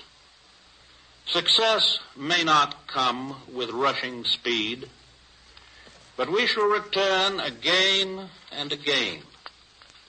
And we know that by thy grace and by the righteousness of our cause, our sons will triumph. They will be sore tried by night and by day, without rest, until the victory is won.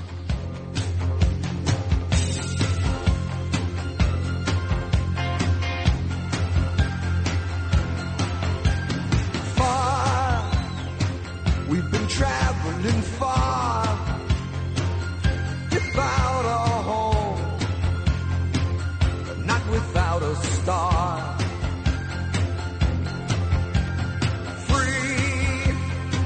Only want to be free.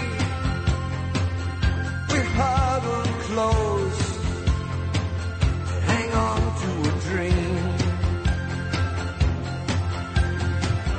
On the boats and on the planes, they're coming to America, never looking back again.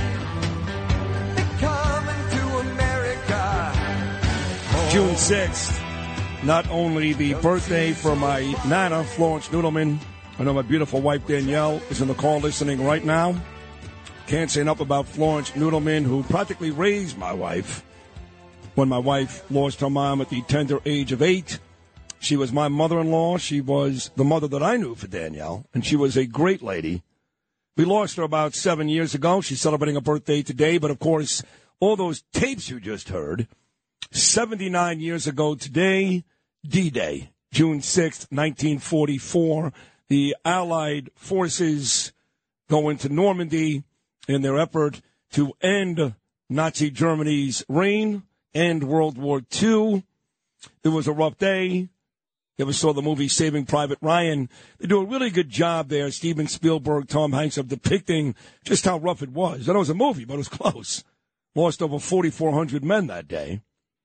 But we got the job done, and the initial sound you heard was the radio broadcast, and then you heard from our president, FDR, addressing the soldiers and making a prayer for the soldiers.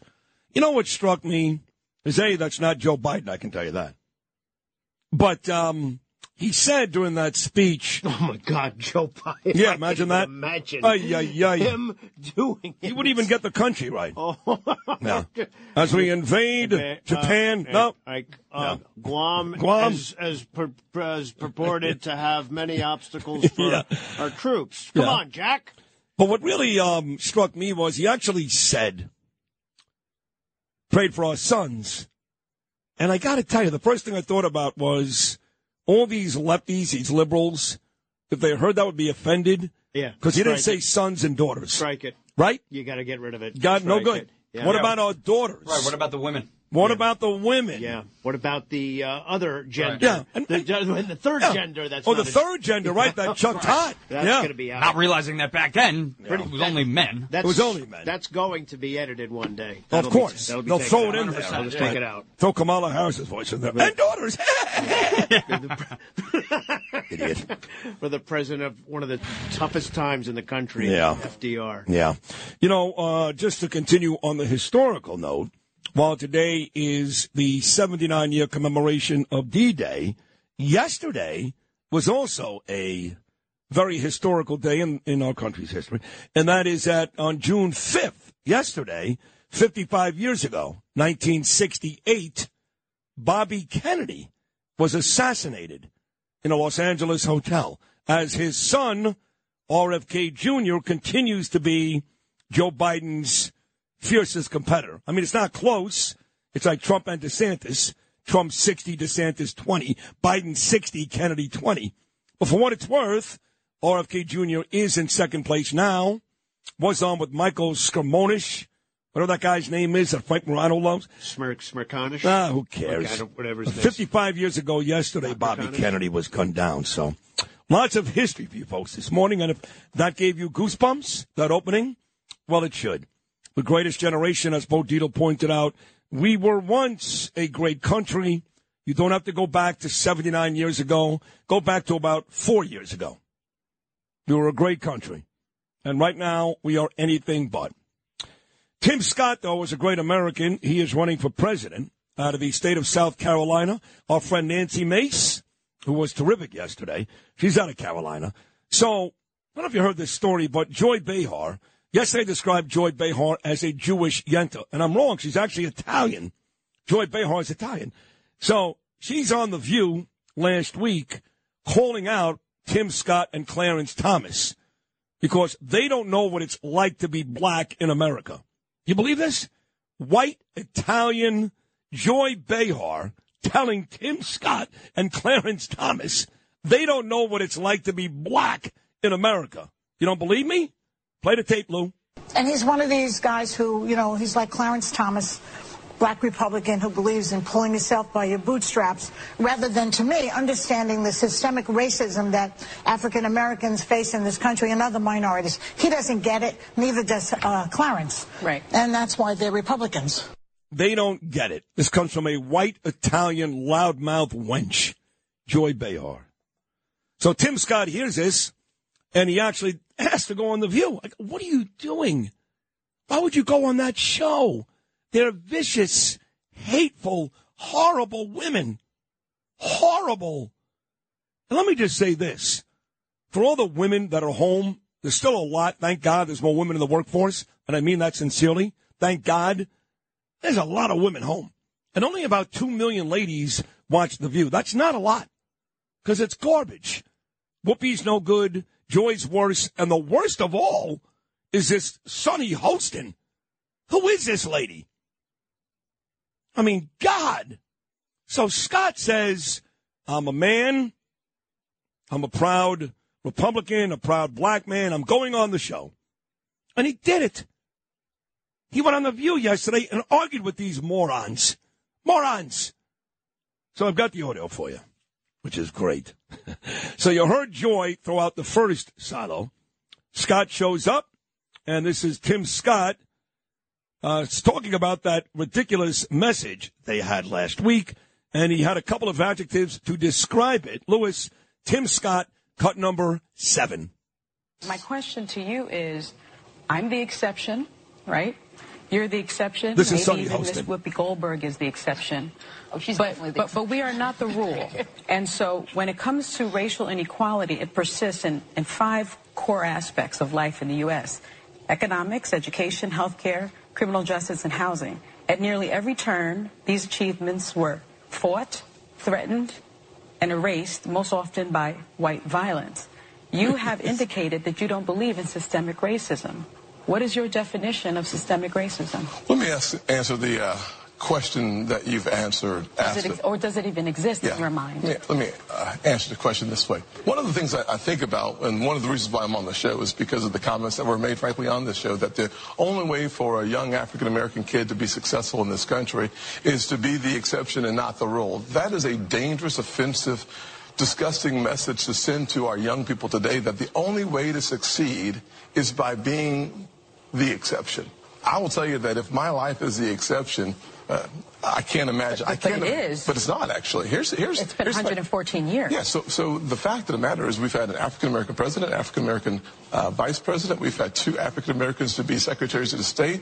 In my home city, the police chief is an African-American who's now running for mayor. The head of the highway patrol for South Carolina is an African-American. Still in exceptions. In 1975, there was about 15% employment in the African-American community. For the first time in the history of the country, it's under 5%. 40% homelessness. And 50% of African Americans. 50% of the folks in our community. Yet 13% of the population. You had a chance to ask the question. I know that I've watched you on the show that you like people to be deferential and respectful, so I'm going to do the same thing. That is Deferential true. and respectful. She goes, that is true. She wouldn't shut up, Sonny Hostin, with her stupid figures. He's going on and on, Tim Scott, about all this progress. We're far from perfect, folks. Far from perfect. I get it. Right? I'm a sports guy. There's only a handful of black coaches. I don't believe there's even one black owner in the NFL. I get it. We got a ways to go. But we've made incredible progress. And when people like Sonny Hostin go on the air every day and talk about white supremacy, which doesn't exist, and how battered her community is, that's a step backwards. That doesn't help. Doesn't help. And what does it do? It makes people angry. Makes that young black kid who already hates the cops and thinks white people are the enemy, makes that person even angrier. And we give these people TV time. We've made incredible progress, as Tim Scott very eloquently pointed out. He wasn't done. Tim Scott, Sonny Hostin, Lewis. This is cut number 8, courtesy of ABC, The View.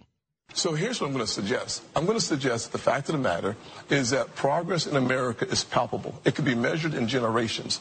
I look back at the fact that my grandfather, born in 1921 in Sally, South Carolina, when he was on a sidewalk, a white person was coming, he had to step off and not make eye contact. That man believed then, with some doubt now, in the goodness of America, because he believed that having faith in God, faith in himself, and faith in what the future could hold for his kids would unleash opportunities in ways that you cannot imagine. Every kid today can look, just change the stations and see how much progress has been made in this country. ABC, NBC, CBS, ESPN, CNN, Fox News all have African-American and Hispanic hosts. So what I'm suggesting is that the yesterday's exception is today's rule. Well, I love this guy. I really do love him. And he's right about that. A concerted effort to do that, too. So I'm not sure why Sonny Hostin, who is black and makes millions of dollars, has so much hate in her heart.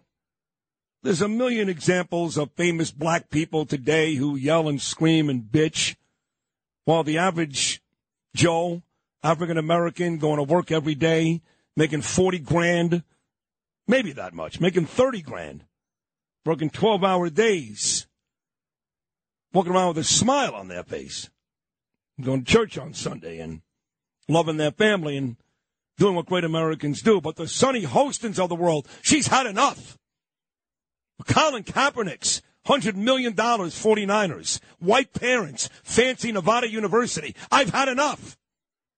LeBron James, a millionaire at the age of 17, now a billionaire. I've had enough.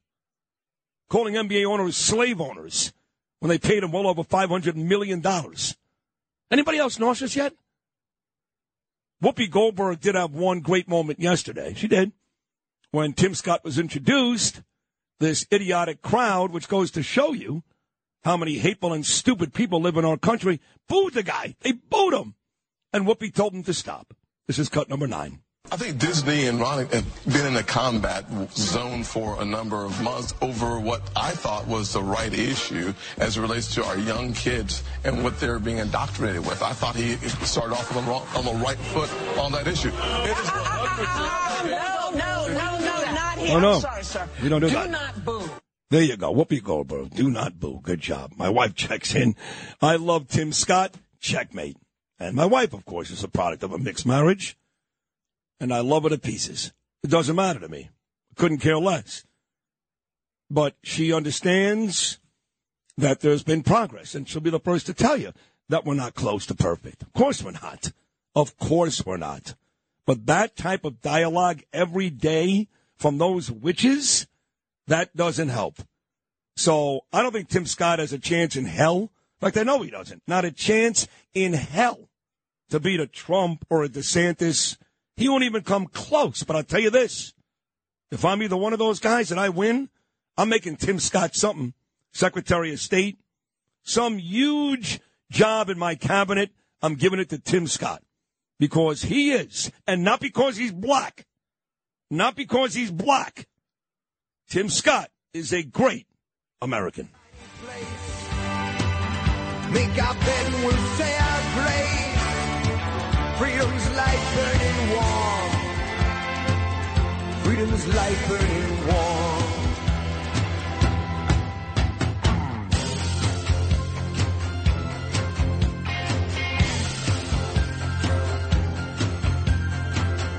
Everywhere around the world, they come to America.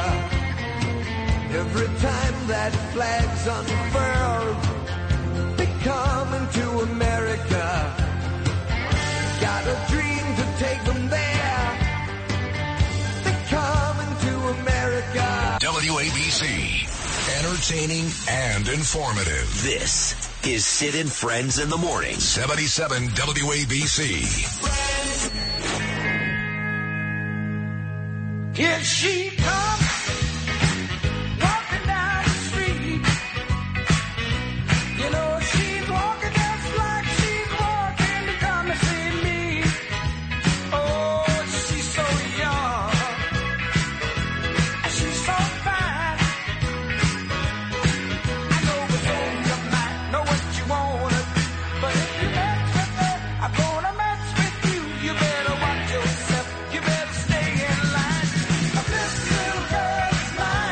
Oh, yeah. You know, I saw this guy perform, Little Stevie, the great guitarist from the E Street Band, and, of course, Silvio Dante, the Sopranos, very good friend of mine.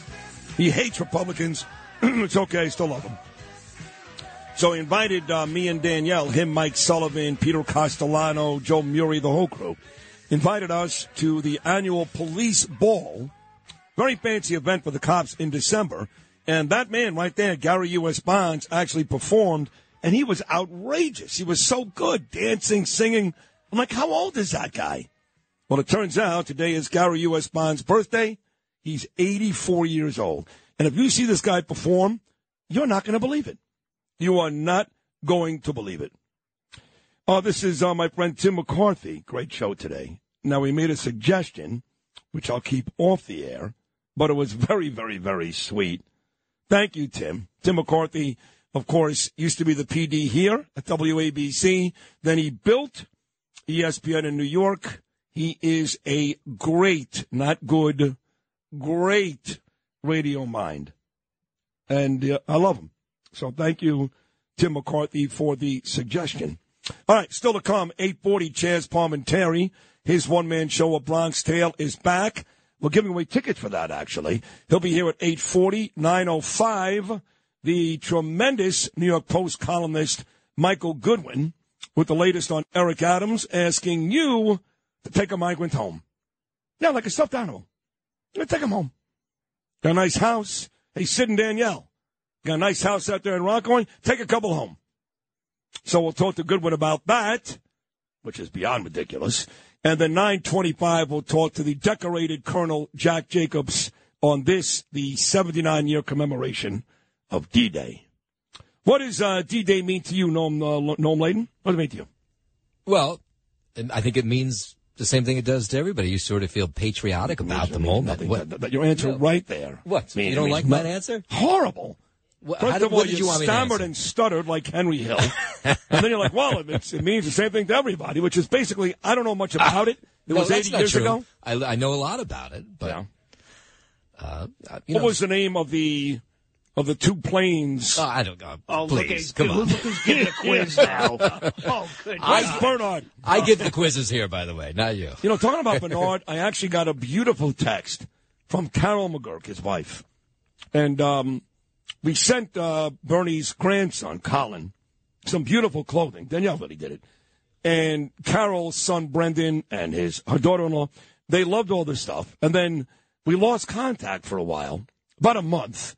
And Carol sent me such a beautiful text on Friday, once again thanking me and Danielle for the clothing. And she's been listening. And she loves the show, loves it. And she specifically loves Naomi. I can't tell you how many people love my mother. And my mother, who no one loves more than me, nobody, is certifiably insane. She's insane. But she says all the things that you guys are thinking, which means you're all insane too, by the way, and has zero fear, zero. And she proved a week ago you can play a joke on Naomi, and she's cool. But Eric Adams, his suggestion, take a migrant home. So when my mom was on the last time, about a week ago, I referenced that possibility of maybe a migrant showing up at Naomi's house in upstate New York. Now, before I play this, let me tell you, we get a lot of feedback on my mom's appearances, a lot. And everybody loved this answer. Some of you are going to be horrified. My own wife, probably. You're going to be horrified. My audience loved it. So let me ask again. Hey, Mom, if a migrant shows up at your house, how's that going to go? If you had a gun and one of these people showed up, what did you say, Mom? What would happen? I'd blow him right away. Sidney Ferris, I'm telling you, I would not even think I would stop for a moment. I'd blow him right away. So I don't think that she's all in on the Eric. She's not in now, is she, Noam? Well, maybe if you tell her it's $100 a night, she might. Maybe 1,000. $100 a night ain't going to work. What do you got today, Noam? What's happening? You know, we've been following this story, this awful story of the Cessna. We're getting more details. The Cessna that floated into restricted airspace in D.C. on Sunday, 4 people on board.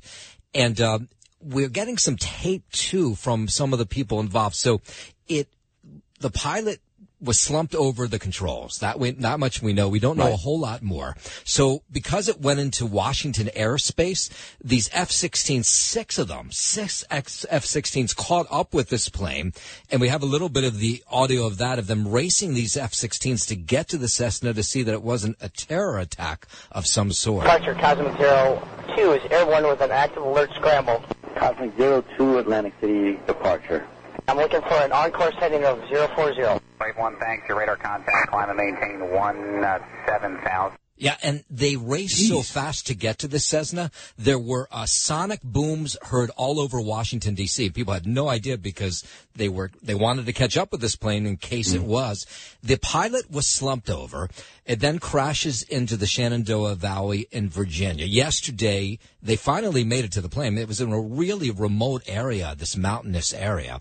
They catch up with the plane, or they go to the site. There's not much left of the plane, and it hit this mountain area really hard. And they really still don't know what happened. Now, you remember there was a similar story back in 1999. Payne Stewart, the golfer. I do. Payne Stewart, not that long before that, had that amazing putt in North Carolina to win the championship. He's the guy that wore the knickers. He was a musician. And it wasn't just Payne Stewart. On that same plane was one of the biggest agents in sports. Guy represented Bill Parcells. At the time, Bill was still a big-time coach in the NFL. Payne was the most famous name, but there were like 4 guys on that plane, all very well known in the sports industry. And what happened was either a window or a door opened, and that knocked them all out. You know, you lose your oxygen level at that altitude. So they all got knocked out, and eventually that plane hit a mountain, eerily similar to this story. Yeah, and that plane flew for 1,400 miles for hours. Do you remember they were following it the whole time, trying to figure? It was on autopilot, and then it ran out of fuel, and that's when it crashed. They don't know what happened here, but we know the personal toll, and it's just so sad, Sid. This woman, Adina Azarian, was on with her 2-year-old daughter, their nanny. They lived out in the Hamptons. The pilot, of course, on board this flight as well. And the parents are a wealthy couple who lived in North Carolina, and they were returning from a trip for visiting them. And this couple had lost another daughter. This is the second daughter they had lost. God. Yeah, and so yesterday the father spoke to CBS. Here's what he had to say. I never met a sweeter person than Adina. This is the second daughter I've lost. And she was the most wonderful human being I have ever met. Oh, my God. We adopted her. Yeah, and the first daughter, they had adopted her. And the first daughter that died, Victoria, died in a scuba diving accident back in 1994. She's buried on Long Island. And now they have how much can one set of parents bear? I mean, it just doesn't seem right. And here's the mom. The mom was speaking to CBS as well yesterday. We'd like to thank everyone who has reached out with words of comfort. We're also very grateful for the efforts of the first responders and the FAA and the NTSB and the state police. And life had given so much to this family, the Rumpels. They had started this successful assisted living business, and that's how they had become very wealthy. I mean, they made themselves wealthy because they worked so hard, but have so much personal pain tied into that. It's god awful. Yeah. So the NTSB is going to be back out in the mountainous area again today. And right now, they say they really have no clue. I mean, we asked them. We said, is this another Payne Stewart story? And they said, we just don't know. We have no idea. Yeah. Well, that's a great job covering a terrible story. So thank you, Noam. You did that very, very well. Sure. And I do want to make very, very clear that my mother's comments, going back to the migrants, while highly entertaining, and I want her to continue to make comments like that. That's why people love her. I don't share the same view, but that's my mom. And that's why people do love her. Anyway, we got a run of 3 great guests in a row coming up. The great actor, writer, producer, director, my dear friend Chaz Palminteri, into big-time New York Post columnist Michael Goodwin, into a very decorated colonel, Jack Jacobs, on this D-Day. All 3 coming up in succession. Talk Radio 77 WABC. This is Sid and Friends in the Morning. 77 WABC. What are you, a Yankee fan? Yeah. Sit down. No, come over here. Sit over here next to me. Come here.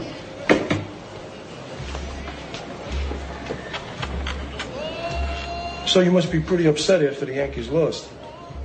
Bill Mazeroski. I hate him. He made Mickey Mantle cry. The paper said that Mick was crying. Mickey Mantle, is that what you're upset about? Mickey Mantle makes $100,000 a year. How much does your father make? I don't know. You don't know? Well, see if your father can't pay the rent. Go ask Mickey Mantle and see what he tells you. Mickey Mantle don't care about you, so why should you care about him? Nobody cares.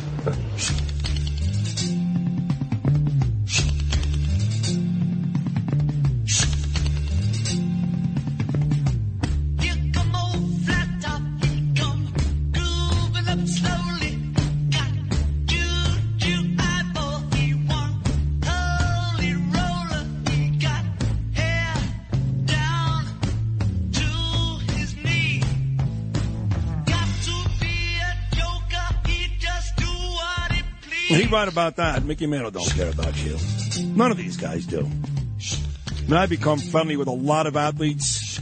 Post, like Dwight Gooden, he's a friend of mine. Many Giant players. You guys now close in with guys like Bill Sims and Lawrence Taylor. But truth is, they kind of loosen up when they're done playing. But while they're playing, they don't care. And we live and die for these guys. But what's funny about that scene in A Bronx Tale, which is just an amazing piece, whether it's a Broadway musical, a movie, or the one-man show that my dear friend Chaz continues to do. We'll do it again at Paramount Theater shortly. The amazing thing about that scene is that Chaz loved Mickey Mantle. And Chaz is a diehard Yankee fan. Dating back to the days when he was a little boy, and his dad would take him to the Bronx and give out baseballs. So while he did say during that scene, Mickey Mantle don't care about you, and he was right playing the role of Sonny, he is a diehard Yankee fan, and he cared about Mickey Mantle. But he cares about a lot of people. That's why I love him. He's my dear friend, Chaz Palminteri. Good morning, Chaz. Good morning, Sid. How are you? How are you? How are you? I'm good. I'm good. I'm really good. You know, it's funny when I hear that song, when I hear that scene, it's the 30th anniversary, you know. The 30th anniversary of A Bronx Tale, the movie. In fact, June 17th, we're showing it at the Tribeca Film Festival in the Beacon Theater. Wow. And De Niro and I were going to do a Q&A. We're going to come on the stage, and we're going to answer questions about the film. June 17th. Is that true? Yeah. Yeah. See, here's the thing, Chaz. Like, everybody I talk to is your friend. Oh, you know, I'm friends with Chaz. I go, okay, whatever, fine, sure, you're fine. Fine, okay, fine. And I used to be like, well, he's my friend, too. I stopped doing that. Now I'm like, okay, great, you're his friend.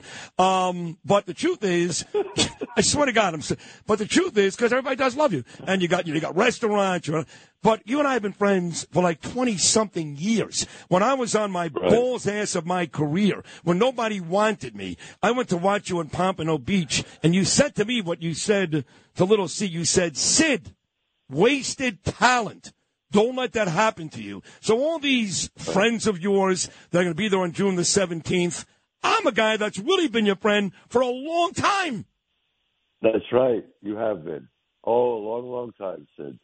A long time, and I've been following your career a long time. I mean, when I heard you, you know, you're very distinct, man. You come on that radio and you go, that's Sid Rosenberg. That's Sid Rosenberg. You open your mouth, not even a sentence goes by. That's Sid Rosenberg. and that's what's greatness, man. And, you know, and I'm real excited. I'm always excited to talk to you because we have fun and we laugh, you know. No, we do. We have fun. We laugh. When we talk about some serious topics, too. Maybe we'll get there today. I'm not sure. But I do want to talk about the Paramount Theater again. I'm going to come June 17th, by the way. But 30 years. Yeah. Oh, great. Okay, so I'll talk to you after the show. 30 years since this whole thing started. You've told the story of how you wrote it and what you had to go through to get it to where it is today. But I will tell people this.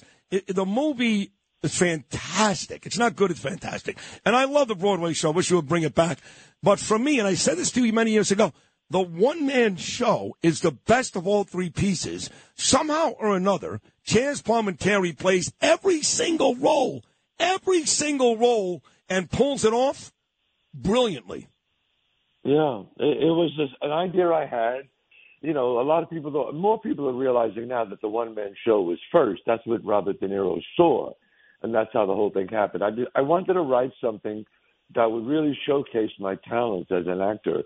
And so I had this idea of writing this movie and playing all the parts myself on stage. And it was the first time it's ever been done. It hasn't been done since. I'm actually the first guy ever to write and star in the one-man show, the musical, write the musical, star in the musical, write the movie, star in the movie. So, wow. I'm really, proud of that. But it's the one-man show because I am Cologio. I am. So when people see it, it's a very personal connection. I mean, they jump up, they cheer. Alfred Hitchcock used to say, so there's only three things you can do to an audience. And if you do 2 out of 3, you got a hit. He says you can make them laugh, you can make them cry, or you can scare them. That's it. And in Bronx Tale, I do all three. You laugh, you cry, and I scare you. Yeah. So June 11th, I'll be doing it at the Paramount Theater in Huntington, one of my favorite place to do the show. I love doing the show there. Actually, June 23rd, I'll be in Dover, Delaware at the Rollins Theater. So those are the 2 dates. And I tell people, if you want to get tickets, you go to ChazPalminteri.net, and they'll put you right to the site. And if you've never seen it, you said you've seen it, you could tell them. Oh. If you've never seen it, you got to see it because that's the genesis of how the movie started. There it is right there. There it is right there. I literally do. The dialogue is the same. It is the same. Scenes. Yeah, it's the same. And I don't know how you do it because, and I'm being honest, Chaz, it takes a lot of energy. A lot. Yeah. I mean, unlike, look, I got my first foray into acting last year, and, I'm in that movie, Gemini Lounge. And, thank you. And there's a very famous picture of me, you, and Vinny Pastore and Bo Dietl outside of Michael's restaurant before we both shot scenes for Gravesend coming out in July. But, this. You're an actor. You do a lot of standing around. I mean, they sit there for 3 hours while the director picks his ass. You, in this one-man show, you're busy the whole time. I don't know how you do it. Yeah, you know what? I work out 6 days a week. I rehearse on the treadmill when I know I'm doing the show. You got to stay in shape. I mean, I'm not a kid anymore. I've been doing the show for 34 years now. The Paramount will be my 1,020th performance. Wow. So, I gotta tell people, if you never saw it, you gotta see it. It's really, it's something to be seen. It really is. I think it's a piece of Americana. I consider A Bronx Tale, and I mean this, historical, a piece of Americana. But for folks that don't know, I know you've told it a billion times, but you never know. This show gets such immense ratings that there may be some new listeners. You were performing the show. Robert De Niro was in the audience. I don't know if you knew he was in the audience or not, but he loved it so much. I didn't know. Okay. Right. And he loved it so much that he came to you and said, let's do a movie? What happened was I wrote it. The reviews came out and got astounding reviews. It was insane. Every writer, director, producer, actor wanted to play Sonny. Every producer wanted to produce it. Every big-time director wanted to direct it. Every studio wanted it. I got over $250,000 as soon as the reviews came out. I said, I want to play Sonny. I want to write the screenplay. They said, no. They said, you're not, nobody knows you. You're a great actor, but nobody knows you. We're sorry. I said, no, well, I'm not doing it. 3 weeks later, $500,000. Again, I said no. Wow. A month later, the crowds kept getting bigger, $1 million. Again, I said no. After I turned down $1 million, people thought I was crazy. About 2 weeks after that, I did the show, standing ovation. I get off stage, and my stage manager says, you better get down to your dressing room. Robert De Niro is waiting for you. He just saw the show. I go downstairs. There was Bob in the corner. And he said, and he was talking to me. He says, I know what's going on. He says, look, if you end up selling it, they're going to come to me anyway, he said. and he said to me, look, I think it's a great show. Let me tell you. And I said, Bob, but nobody wants to give me a shot. He said, well, I'll tell you what I want to do. You should play Sonny. You'd be great. You should write the screenplay because it'll be honest. It'll be your life. And he goes, I'll direct it, and I'll play your father. and I'll make it right. And if you shake my hands, that's the way it'll be. And that's what happened. Wow. So was that the first time you met him that night? Yes. Yeah. And then after that, you guys did like Analyze This, Analyze That. Yeah, like we did 4 movies. Yeah, we did 4 movies. Yeah. Well, my best, he's one of my closest friends. I'm going to his 80th birthday, soon as, we're having so it's exciting. Yeah, he's Bob's. Listen, great guy. Listen. People get mad at him in this industry because I don't care. I'm more upset with him about having kids at 80 years old than I am about about his political beliefs. But and I still love the guy. The guy's a great actor. But does he say silly things about politics? Who doesn't these days, right, Chaz? Who doesn't? Yes. Well, everybody. Look, this is America, and everybody has their own views about politics, and I think that's why this is a beautiful country. And if everybody has their own view, that's wonderful. You know what they say when you sit down at the dinner table: don't talk politics, don't talk religion. Right. Bob is my friend. Yeah. He'll always be my friend, and I'm his friend. Don't talk politics. Don't talk politics. Don't talk religion, and don't talk about the Mets. Because, God, do we suck. Don't talk about the Mets. Yeah, God, we suck, Well, Chaz. I don't know what it is. The Mets, no matter who they get, they just can't seem to put it together. I don't understand that. I don't. I just don't. Yeah, and you're a diehard Yankee fan. That really breaks your heart, huh, Chaz? Let me tell you something about the Mets. I have to say it. Sid, don't you hate people that say, well, I'm a Met fan and a Yankee fan? I said, no, you're not. You're not. Right. You can't be. You can't be. Am I right, Sid? No, listen, when I was a kid growing up, the only thing that was as good as a Met win was a Yankee loss. A Ranger win, an Islander loss, a Giant win, a Jet loss. That's the way it's supposed to work. Yes. That's normal. Right. And I always tell people that. I go, look, I don't begrudge the Mets, but I'm not a Met fan. No. And if they lose, I go,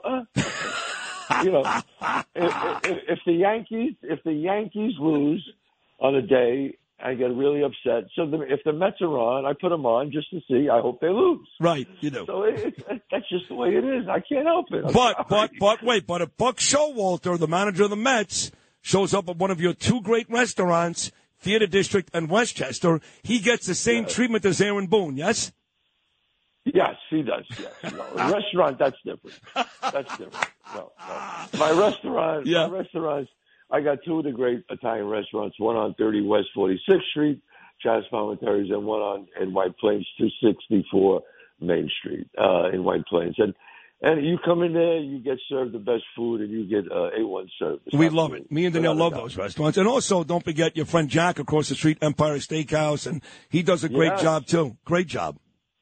Great job. And people, they even come to our restaurants for steaks sometimes because we have the same steaks that Empire has. So, they run a great ship. The Sinan's brothers, Jack and Jeff, run a great ship, and that's important. They do. It's funny. I was talking about Gravesend a couple of minutes ago, and June 29th is going to be the red carpet premiere, and season 2 will be out in July.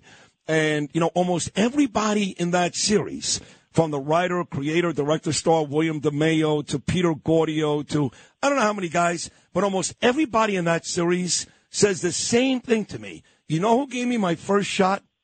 Chaz Palminteri. Like, every young actor in Hollywood today was in a Bronx Tale. Every one of them. Yeah. Yes, a lot. Yes. Right? That's true. Yes, yeah. Well, Bob wanted to use all these young – it was really Bob's idea. He wanted to use non-actors who were just looking to be actors. And we found a lot of wonderful, talented Italian kids. William DeMeo was one. Many of those guys did. Never acted before. Alfred Cercelli who played Bobby Bobs. Yep. A lot of, wonderful actors came out of Bronxfield, obviously. A lot of them. And then the apple didn't fall far from the tree because talking about Chaz and Gravesend and these other folks, your daughter, who, of course, is an aspiring actress, Michigan, all that, beautiful kid. She's in the series, too, right? My daughter, Gabriella Palminteri, yes, she's in the series. In fact, she was in it a year before me. She got me the job. I said, why don't you use my dad? I think my dad would be good at this part. No, my daughter was in. Actually, my son did a part in it. He played my driver, my bodyguard in a thing. It was both of them are doing really good. They had the card in their room, the saddest thing in life is wasted talent. They both work really hard. My son graduated Berkeley, and my daughter is one more year of University of Michigan, And that's what it is. That's what it's about, kids. Just like, look, you have wonderful children. Same thing, Thank you. You look at the kids and you see that, where they come from. It doesn't fall far from the tree. You got wonderful kids and they're great kids, and my kids are great, And all I care is about a guy says to me, you got great kids, Chad. Me too. Oh, thank Me you. too. It's all I care about, too. Yeah. And look, our wives are both great mothers. And one thing about you, Chaz, as big as a superstar as you are, and you are a big-time super. I mean, you're a big-time guy. Come on, you're Chaz Palminteri. You're very grounded. You're a father, a family guy, beautiful wife, 2 great kids. And like you just said, to me, even though, yes, Bronx Tale, you're famous, you're in the show also with Ed O'Neill and Sophia Viagra, all that great stuff. Yeah. To me, you're Chaz, the friend, the father, just a very loyal guy for 20-plus years. I know this. If I'm stuck at 3 o'clock in the morning and I'm in trouble, if I call Chaz, he's not going to say to me, I'll call you back later. Not a chance. Not a chance. Not a chance. And today is our 31st anniversary for my wife and I. Is that right? Today, I woke up. That's right. Today I woke up this morning and I wish my wife a happy anniversary. We're going to go out later, and she says hi, and she's waiting. Oh, I love her. Now. I love your wife. Yeah, you know what's weird about that? Your anniversary is 31 years today. In 19 days, on June 25th, Danielle and I celebrate. Same exact number, 31 years. What, in 31 years in 19 Yes, days? we got married in 1992 in Brooklyn. Oh, man, isn't that something? Isn't that unbelievable? Wow. Wow, it is 32 years. 31. No, 31 years. Yeah, 1992. Wow. 31 years. You and your wife and me and my wife. And you guys got married on D-Day, and it ended up perfect. How about that, Chaz? No, we got married on D-Day. That's true. Oh, God. I thought about that after we got married. D-Day. Then I said, well, at least we didn't get married on 9/11. 9/11. Right, exactly. It would have been worse. So, listen. That would have been a rough day to get married. So, give us, let me ask you this on the way out then. Do you go tonight to celebrate your anniversary? Do you go to your own restaurant or someplace else? No. All right. No, I don't go to my own because my wife said tonight, I said, you pick the restaurant you want to go to. I want to go to, because if I go to my restaurant, look, they're going to ask for, it's always at the end, photos. Right, you don't want that. Walking in. Right. Yeah, so it's our anniversary, so we're going to go to a private dinner somewhere. I love it. And really love it. But, Sid, look at your life, look at my life, and we're blessed, Sid. We're blessed. Yeah, and every no day doubt. you got to thank God and be grateful and say, thank you, God, thank you, God, thank you, because that's the way I feel. I do. No, I have gratitude has replaced a lot of anger and resentment and all those negative emotions. I tell my wife and kids all the time, they're getting you nowhere. I do. I have a lot of gratitude for family and friends and people like you and my job and health. And, I lost my father a couple of summers ago, and that still hurts a lot, Chaz. But of course, yes. But otherwise, I'm a very lucky guy, yes. Yes. Yes, the more gratitude you have, the better it is. Because you know what they say, the devil only goes to a busy person. They always want to go to a person that's on the way up. You know what I mean? Yep. They don't bother the person who's a bum or somebody in the street. They don't bother them. Oh, I know that. They'll just go to somebody who's doing really well. That's the way the forces work in the world. So, true. And that's what my dad used to say. Don't waste your talent, son. Promise me. And I'm glad. That's why I do the show. I do the show when I do the. I love doing the show. I feel when I'm on that stage, people go, aren't you bored? I go, bored? Are you kidding me? Every time I get up there, I can't wait to do it.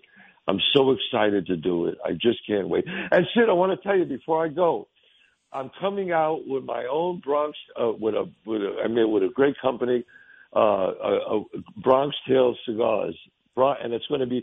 They've been blending it for 3-4 years now. Wow. And it's finally ready to come out. And I'll let you know when it comes out. We'll talk. Oh, that's going to be great. So you're going to have like a cigar shop. You're going to sell them retail. How's that going to work? It's going to be retail, online, all over. Nice. It's going to be all done. It's going to be really nice. Your friend Big Tommy there, he smokes a lot of cigars, drives Cadillacs. I think he's in the TV show. He'll smoke them all. Well, that's great news. Big time Tommy. Yeah, you know, Big. He's a great guy. He's a character. He is. Character. Yeah, I love that guy.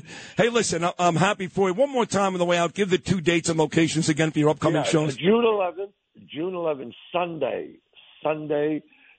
Be at the Paramount Theater in Huntington, New York. They got a foundation room at the end of the show. You can go down to the foundation room. They got speakeasy. It's an incredible place to have dinner and see a show. And June 23rd, I'll be at the Rollins Theater in Delaware. So if you never saw the show, you got to come and see it. Come backstage at the end and say hi. Chaz, happy anniversary. I love you, pal. Thank you. Same here, brother. Stay well. You're the best. My friend Chaz Palminteri, and his wife is such a beautiful lady and a great mom. 31 years. Happy anniversary, Chaz. I'll see you in a couple of weeks.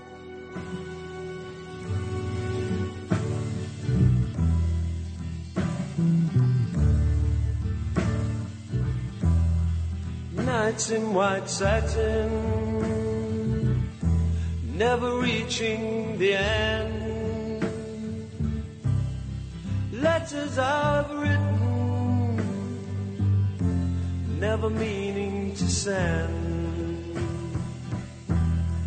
Beauty I'd always missed with these eyes before. Just what the truth is, I can't say anymore, 'cause I love you.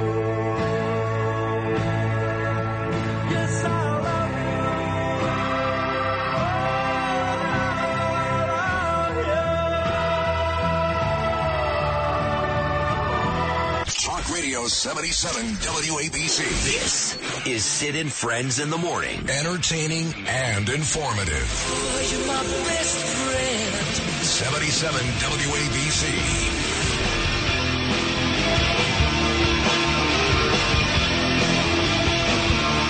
Daily Beast. Thank you, John Catsimatidis, reporting that Chris Licht, the guy running CNN after Jeff Zucker, that Licht is in big trouble, too. In fact, many of the CNN talent call Licht dead man walking. Well, he lied anyway. He said he was going to, big stuff, and they're going to go towards the middle, and blah, blah, blah. It's the same crap every day. Same crap. They fired Don Lemon. Big deal. It's the same crap. Donald Trump. Let's beat up Donald Trump every day. That's all they do. So I will shed no tears if the Daily Beast is right and Chris Licht is gone, because I'm tired of it. I'm tired of it. And if you hate Trump, that's fine. Let me read this headline to you. Maybe you won't hate Trump so much. You ready for this? Kamala Harris is a Biden fall away from being in the Oval Office. So just when you thought you hated Donald Trump, that's Michael Goodwin who wrote that. He's a genius. Just when you thought you hated Trump, how does Miss President Kamala Harris sound to you? I sound good? If it does, you're a moron. With that said, here he is, the man who authored that piece. He's on Weekly now because he's great, my friend Michael Goodwin. When I saw that a couple of days ago, my wife Danielle and I, we saw that, Michael, we laughed and then we were terrified. It's both. Right. That's it, Sid. I elsewhere in the piece I used the phrase one banana peel away. Right? I mean, Biden does a header and Kamala's in the Oval Office. Jeez. I mean, we're very close. We've been this close, of course, all along, ever since they were sworn in January of 21. Here we are. The president seems to be falling more often now. And if you watch that fall that he took at the Air Force Academy last week, there was something. Yes, he says there was a sandbag, holding down the microphone or whatever, a weight, and that he tripped over that. But if you look at the whole thing, when his left foot hits the sandbag or something, you can't quite see what it hits. His right leg doesn't really react. I mean, so he falls like a sack of potatoes. Yep. I mean, there's no real resistance from his body. and he lands, I think, mostly, it looks like on his elbow or something, but he's clearly, somewhat incapacitated in his walking, his gait. I mean, so what diseases does he really have? What is his cognitive situation? Because the White House clearly wants to hide him. They won't there'll be no testing of his mental acuity that will ever be released. They clearly intend to hide him as much as possible from the media and from the public during the campaign. I mean, when you look at these scripted events, he's almost like he's wheeled out, put in front of a microphone, and then wheeled away. Yeah. I mean, it's not a president in the full sense of the word. And then you read these things that he works 4 or 5 hours a day. We know he's constantly in Delaware at one of his 2 houses there. The fact that the Secret Service will not release who visits him there. I mean, it's like this great black blob that we can't pierce. And why? What are they hiding that we can't know about him that would destroy him if we knew it? I mean, that's the only way to interpret this incredible amount of secrecy and seclusion. My wife Danielle always brings this up. I think it's a great point, Mike. We see these public polls, right? He's on TV. He's making a speech. He's at an academy. How many times do you think Joe Biden falls that we don't see? I mean, just think about that. He must fall twice as much when he's not on camera, right? Right. Yeah. I mean, on the way back from the Air Force Academy, he bumps his head coming out of Air Force One or else the helicopter, I forget which, but he bumps his head. And so this idea that he is fully functional, I mean, that's what the White House would have you believe. But as time goes on and we see him, that's less and less credible. And so the significance, of course, is not only is Kamala Harris waiting in the wings to play with the nuclear football, but you also have him asking for 4 more years.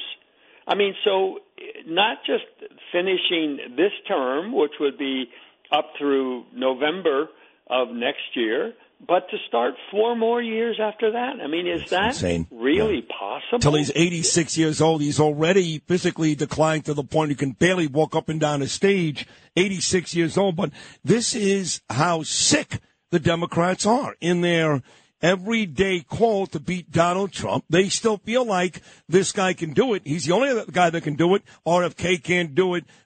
Newsom can't do it. He's the guy. And I have to tell you this. I saw a poll just last week, Michael Goodwin, where 40% of Americans believe Joe Biden is doing a good job. I'm going to ask you, tell me one thing. Tell me one thing that has improved under Joe Biden since he took over for Donald Trump. One.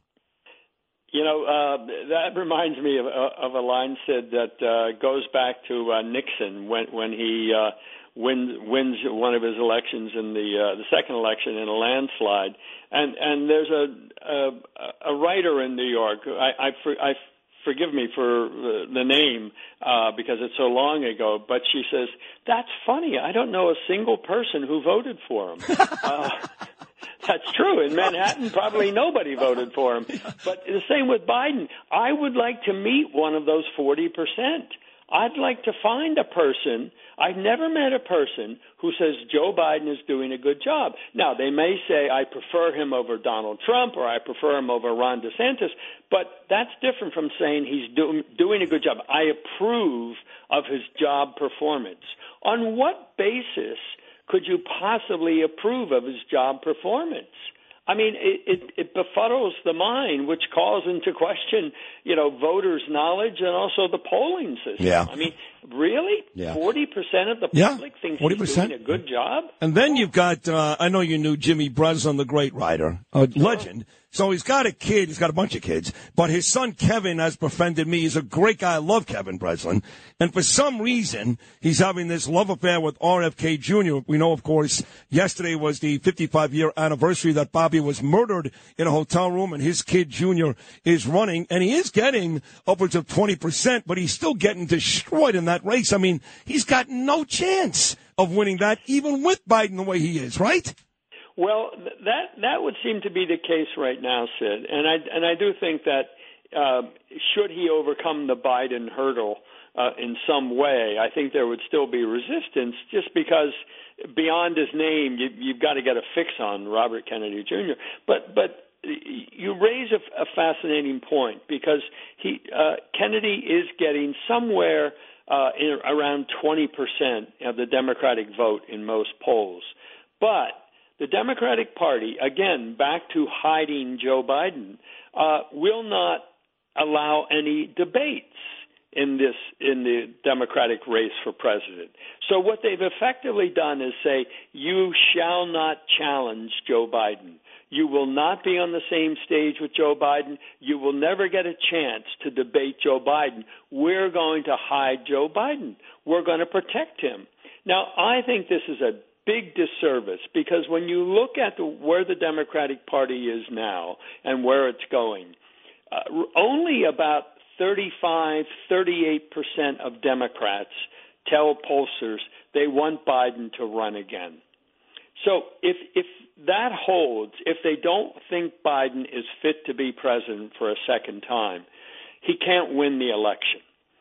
By the same token, if they're afraid that when he's trotted out on stage with a Robert Kennedy, he would fall flat on his face or say something incredibly stupid or reveal himself to be utterly incompetent, then you're sunk too.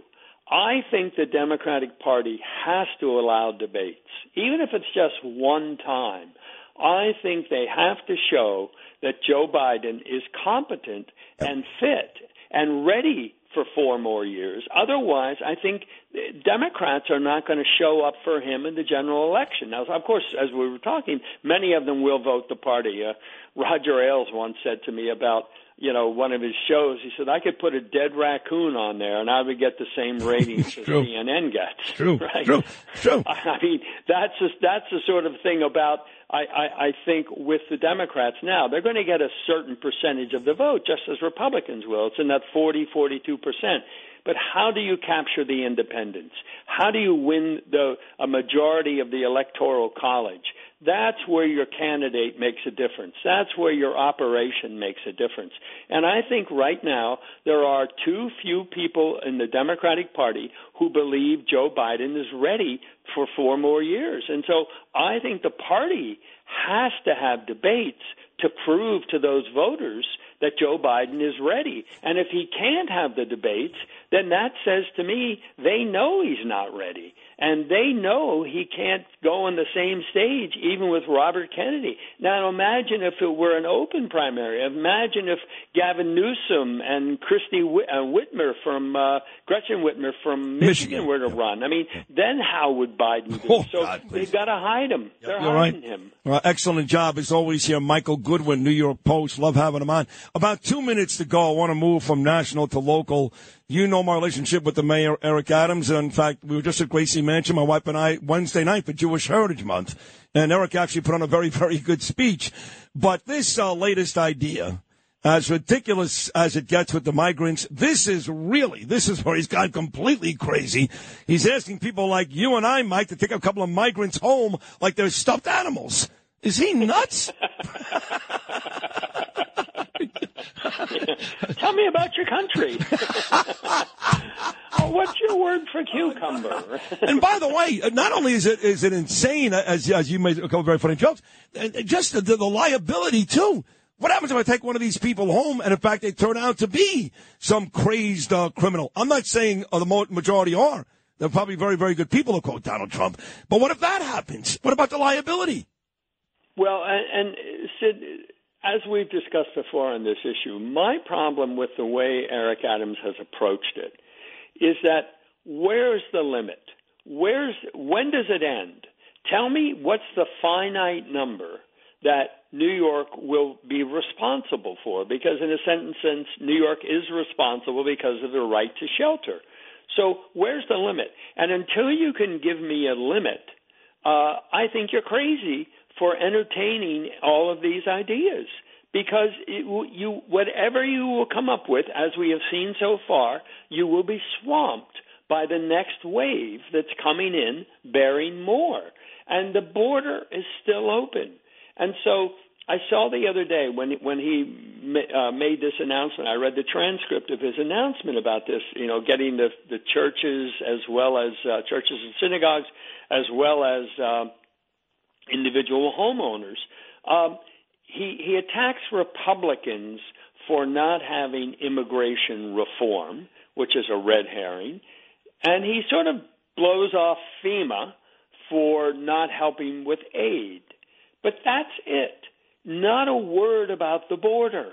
It's the border, stupid. You've got to seal the border before you can begin to tackle the long-term problems of having these people here. 100%. And secondly, he and Hochul are doing this. They're talking about work authorization papers as though these people are going to be here permanently. They are here, 99% of them, on an asylum claim. He calls them asylum claimers. They're here temporarily. Now, that temporarily may turn out to be 6 or 7 or 8 years, but at some point they will be turned down for asylum because they don't fit the definition, and they will be subject to deportation.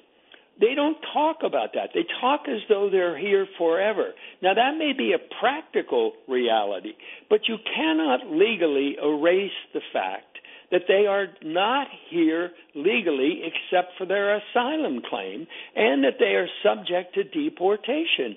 The mayor and the governor have perverted this and erased the line between legal and illegal by wanting them to work. No, that's the wrong idea, which will only exacerbate the problem. Of course, and incentivize more of these people to come here. They'll be home right now.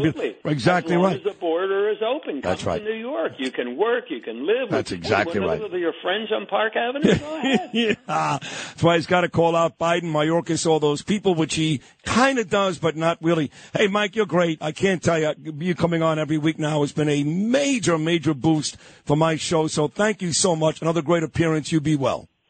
My pleasure. Thank you very much, Sid. My man, Michael Goodwin, New York Post. Another great job. We'll take a short break. When we get back, we'll talk more D-Day, 79 years ago today, with a very decorated colonel. My friend Jack Jacobs on Sid and Friends in the Morning is next.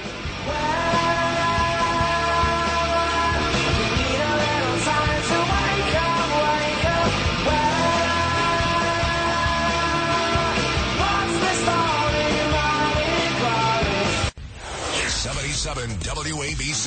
This is Sid and Friends in the Morning. No, I get by with a little help from my friends. Under the command of General Eisenhower, Allied naval forces, supported by strong air forces, began landing Allied armies this morning on the northern coast of France. This ends the reading of Communique number 1 from Supreme Headquarters, Allied Expeditionary Force. Ladies and gentlemen, this is New York, NBC Newsroom again. Men and women of the United States, this is a momentous hour in world history. This is the invasion of Hitler's Europe, the 0 hour of the Second Front. The men of General Dwight Eisenhower are leaving their landing barges, fighting their way up the beaches into the fortress of Nazi Europe. They are moving in from the sea to attack the enemy under a mammoth cloud of fighter planes, under a ceiling of screaming shells from Allied warships. The first news flashes do not say, but a large proportion of this assault is believed to be in the hands of American men. They are making the attack side by side with the British Tommies who were bombed and blasted out of Europe at Dunkirk. Now, at this hour, They are bombing and blasting their way back again. This is the European front, once again being established in fire and blood, not only by the Americans and British, but by many allies in the fight against Axis aggression.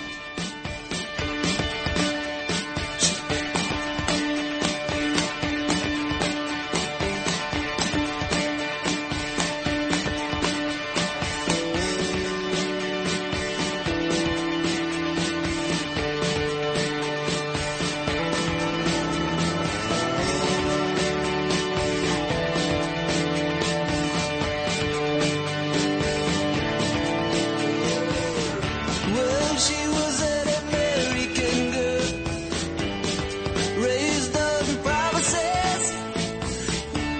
She couldn't help thinking that there was a little more life somewhere else.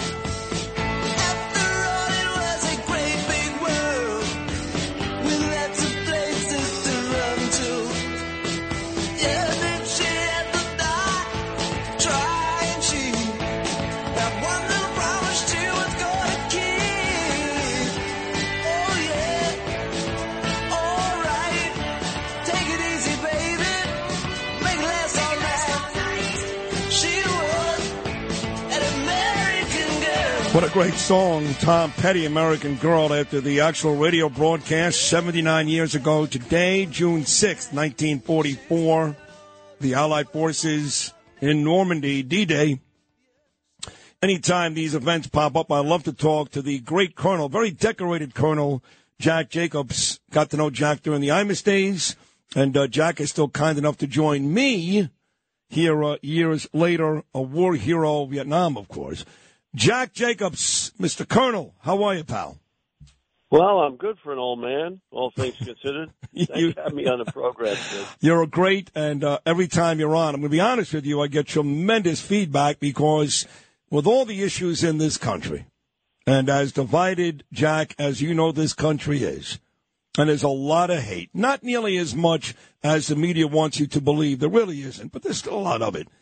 I think most people still appreciate the veterans, some not enough, but most do. And when you're on this show, I get great feedback. So people love you, and thank you for what you did. Well, it was a long time ago, and I grew up in the shadow of the Second World War, during which every household had served. Every household had done something to defend the country. We lost almost 500,000 Americans killed in action during the Second World War to make the world free. And those people who served were very proud of it. Nowadays, we have a very small number of young men and women who are willing to defend us, and we ought to think about them all the time, because they're out there right now on the cutting edge of freedom, keeping us free. We need to remember that on a day like today. So let me ask you, because the world is on fire these days. You know, China. We keep hearing from my friend Gordon Shank tells me it's not a matter of it's a matter of when, not if, that there'll be a war between the U.S. and China. Russia, who knows, with Putin. Do you think at this point we need to have a draft or not? Well, you're talking to somebody who believes in universal service. I always thought that if you live in a free country, you owe it something in the form of service. Our problem is that we don't have the political will to have anything other than what we have now. And it's very dangerous because what's happened is this. With a small number of people serving to defend us, who are in harm's way, many of them, they're deployed right now, we've opened up a wide gap between those people who are serving and those people who are being served. We take their service and their sacrifice for granted, and as a result, it's not very, very healthy. No, I believe that we need to have the political will to defend ourselves and for everybody to make a contribution to it. I'll tell you something interesting. On 9/11, more people were killed in New York City than were killed on the Japanese attack on Pearl Harbor, which, by the way, very few people knew where Pearl Harbor was at the time. And yet, on the very next day, hundreds of thousands of young people went to reception stations around the country to go defend the United States. We did not have that after 9/11, when more people were killed in New York City than were killed at Pearl Harbor. We need to change the way in which we look at how we contribute to our own defense. That's got to change. Otherwise, we're not going to like the results. Well, that is an amazing statistic, and it is true, mind you, that, yes, more people did die that day, and that's why a guy like Pat Tillman, who gave up millions of dollars to live a cushy life and play in the National Football League, elected to take a gun and go to Afghanistan, and, of course, we know the story, died from friendly fire. That's why he's still talked about today, because of his ultimate bravery, but because he was like the only one. I mean, you would have thought that a million guys would have done that. But when you go back to World War II, and look, Jews were being exterminated, my people, in numbers, millions of numbers, by Adolf Hitler. He was clearly trying to take over, the original Putin.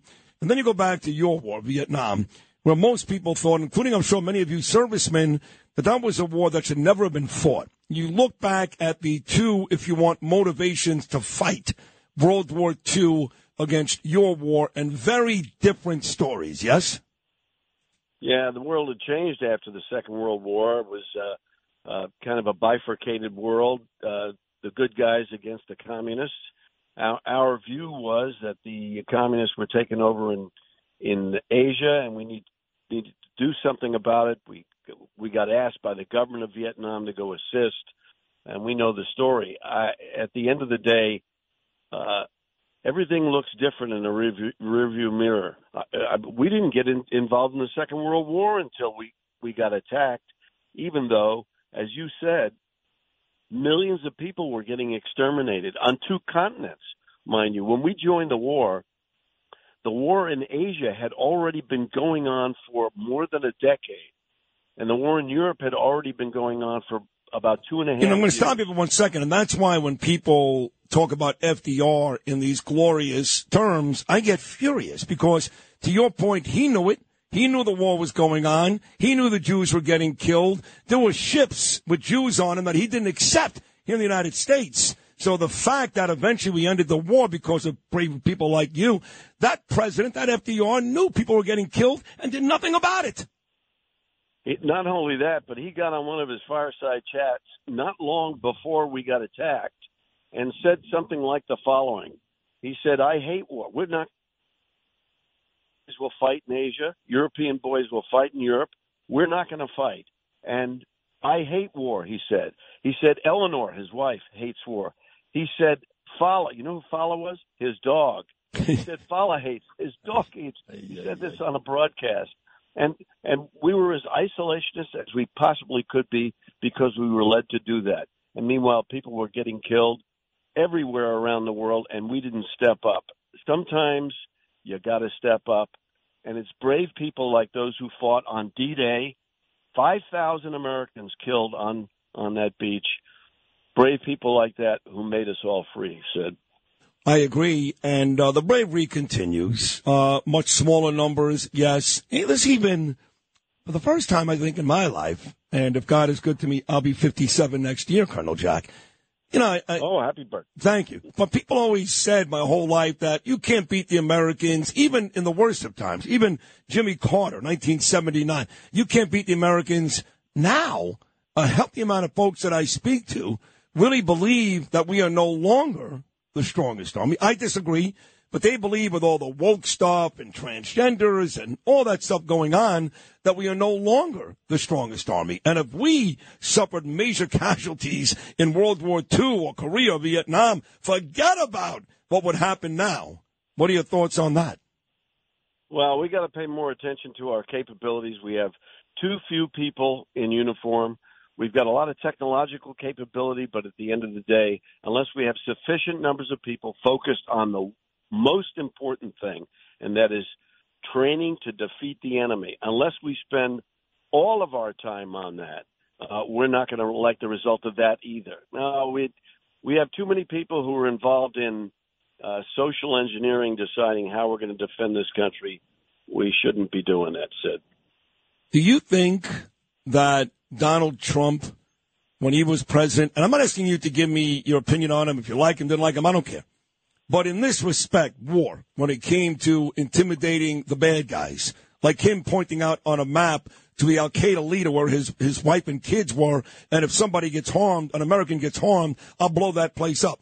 Do you think that Donald Trump, when he was the chief, the leader, did a good job with that, and this is just Joe Biden going backwards? Every president does some things really well and other things very, very poorly. And each one of the presidents we've had, certainly in my memory and my study, have done things that were positive for the defense of the country and did things that were not very good for the defense of the country. Donald Trump is no different than anybody else in that regard. Frequently, you wind up doing things as a function of, A, not having sufficient information, and B, being poorly advised. And every single president has been in a situation like that and has made the wrong decision and the right decision.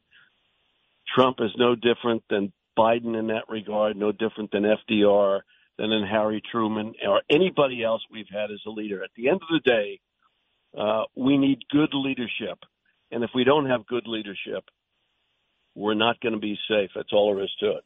They call them the greatest generation. Is that right? Yeah, and they were. No doubt in your mind. They were the greatest generation. Well, I'll tell you a very brief story. My father was studying electrical engineering at the University of Minnesota, and about 8 weeks from graduation, they yanked him and everybody else out, put him in the Army. He fought in New Guinea and the Philippines in the Army, hated getting dragged out of school, hated the Army, hated getting shot at. Nobody likes that. Got out of the Army the instant that he could when the war was over. And yet when he got to be my age, all he and his friends would talk about was how proud they were at having saved the world. And they had saved the world. That was, in Tom Brokaw's words, the greatest generation, and I still believe that. God, I love you, Jack Jacobs. We need more men like you. That's the problem. Our kids today are weak. They're not like you. So whoever your father was and your family, whoever raised you, they did an amazing job because you, and I mean this, you are a great American, a super guy, a decorated colonel. Thank you for your service. And as always, thank you for coming on the show. You always make it better. Thank you, buddy. Sid, thanks for having me on the program. God bless you. There he is, my friend, Colonel Jack Jacobs. And I use this term every now and then. I think the last one I used it for was Councilwoman, who's the one in Queens that Curtis loves. Yells like my mother. Not Joanne, the other one. Oh, Palladino. Vicky Palladino. If you don't love Colonel Jack Jacobs, you don't love Jesus. Talk Radio 77 WABC. Sid and Friends in the Morning. 77 WABC. Oh, I love this. So hard for you. By the way, that Jack Jacobs conversation was brought to you by Pete Morgan and Peerless Boilers. Check them out today, peerlessboilers.com, paviliontankless.com. They do build the world's best boilers. Pete checks in on Instagram at rosenberg.sydney. At rosenberg.sydney, she says, wow, what a show today. Goosebumps if you're hearing Jack Jacobs and the music and clips. Your patriotism on this day, truly an inspiration. Wish today's kids would feel just a smidge of the importance of this day. Way to go, Sid. Thank you, B. All right, 77 listeners, get ready for your chance to win big. I'm talking about the Paramount in Huntington, Long Island. You heard earlier today, Chaz Palminteri was on with me. He was great. He's one of the three shows. He comes up Sunday, June the 11th, his captivating one-man show, A Bronx Tale. Then this lady on June the 13th, Nancy Wilson, lead singer of Heart. She takes center stage. She's great. In fact, the song is great. And June 14th, the voice of the Moody Blues, Justin Hayward. We played them earlier. Nights in White Satin. He'll be joined by 5-time Grammy Award winner Christopher Cross. Oh, my God. That is ridiculous. Chaz on the 11th, Nancy Wilson right here, Heart the 13th, the 14th, Moody Blues and Christopher Cross. Be calling number 9 right now. The number is 646-590-2085. That's 646-590-2085. Caller number 9. Your chance to win a pair of these tickets to one of these 3 spectacular shows where you can buy tickets at ParamountNY.com.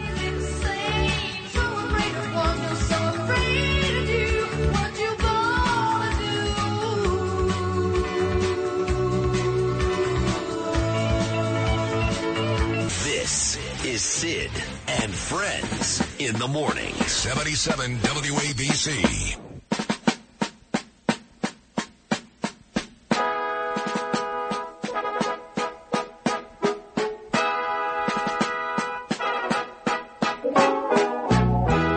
Oh, beautiful, far heroes proved in liberating strife.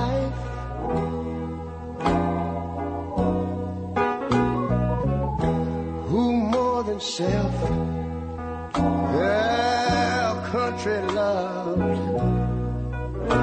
and mercy more than life.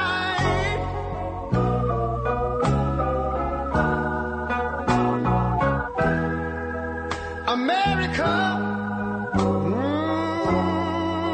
America, make God thy gold refined, till all success be nobleness, and ever again divine. And you know, when I was in school, we used to sing it something like this. Listen here. Oh, beautiful, far spacious skies, far amber waves of grain,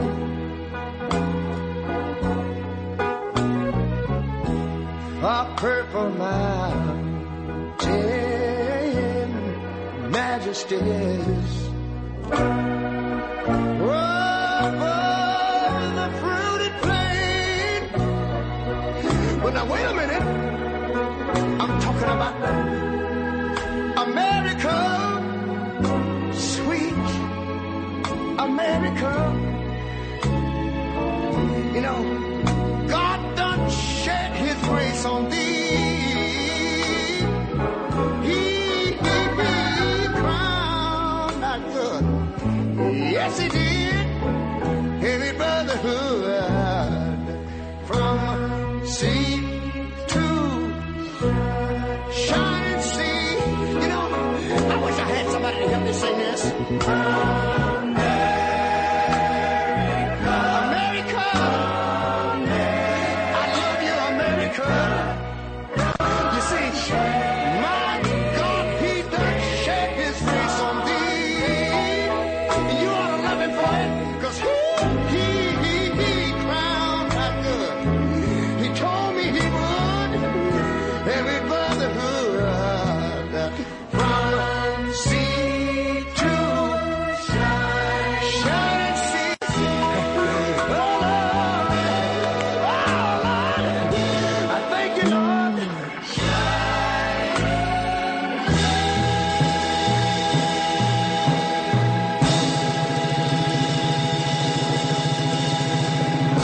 God bless those brave souls that stormed the beach in Normandy 79 years ago today. God bless the brave men and women that continue to serve us in this country all over the world today. God bless America, and God bless, I should say, each and every one of you that listen to us every morning. God bless you. We'll see you tomorrow.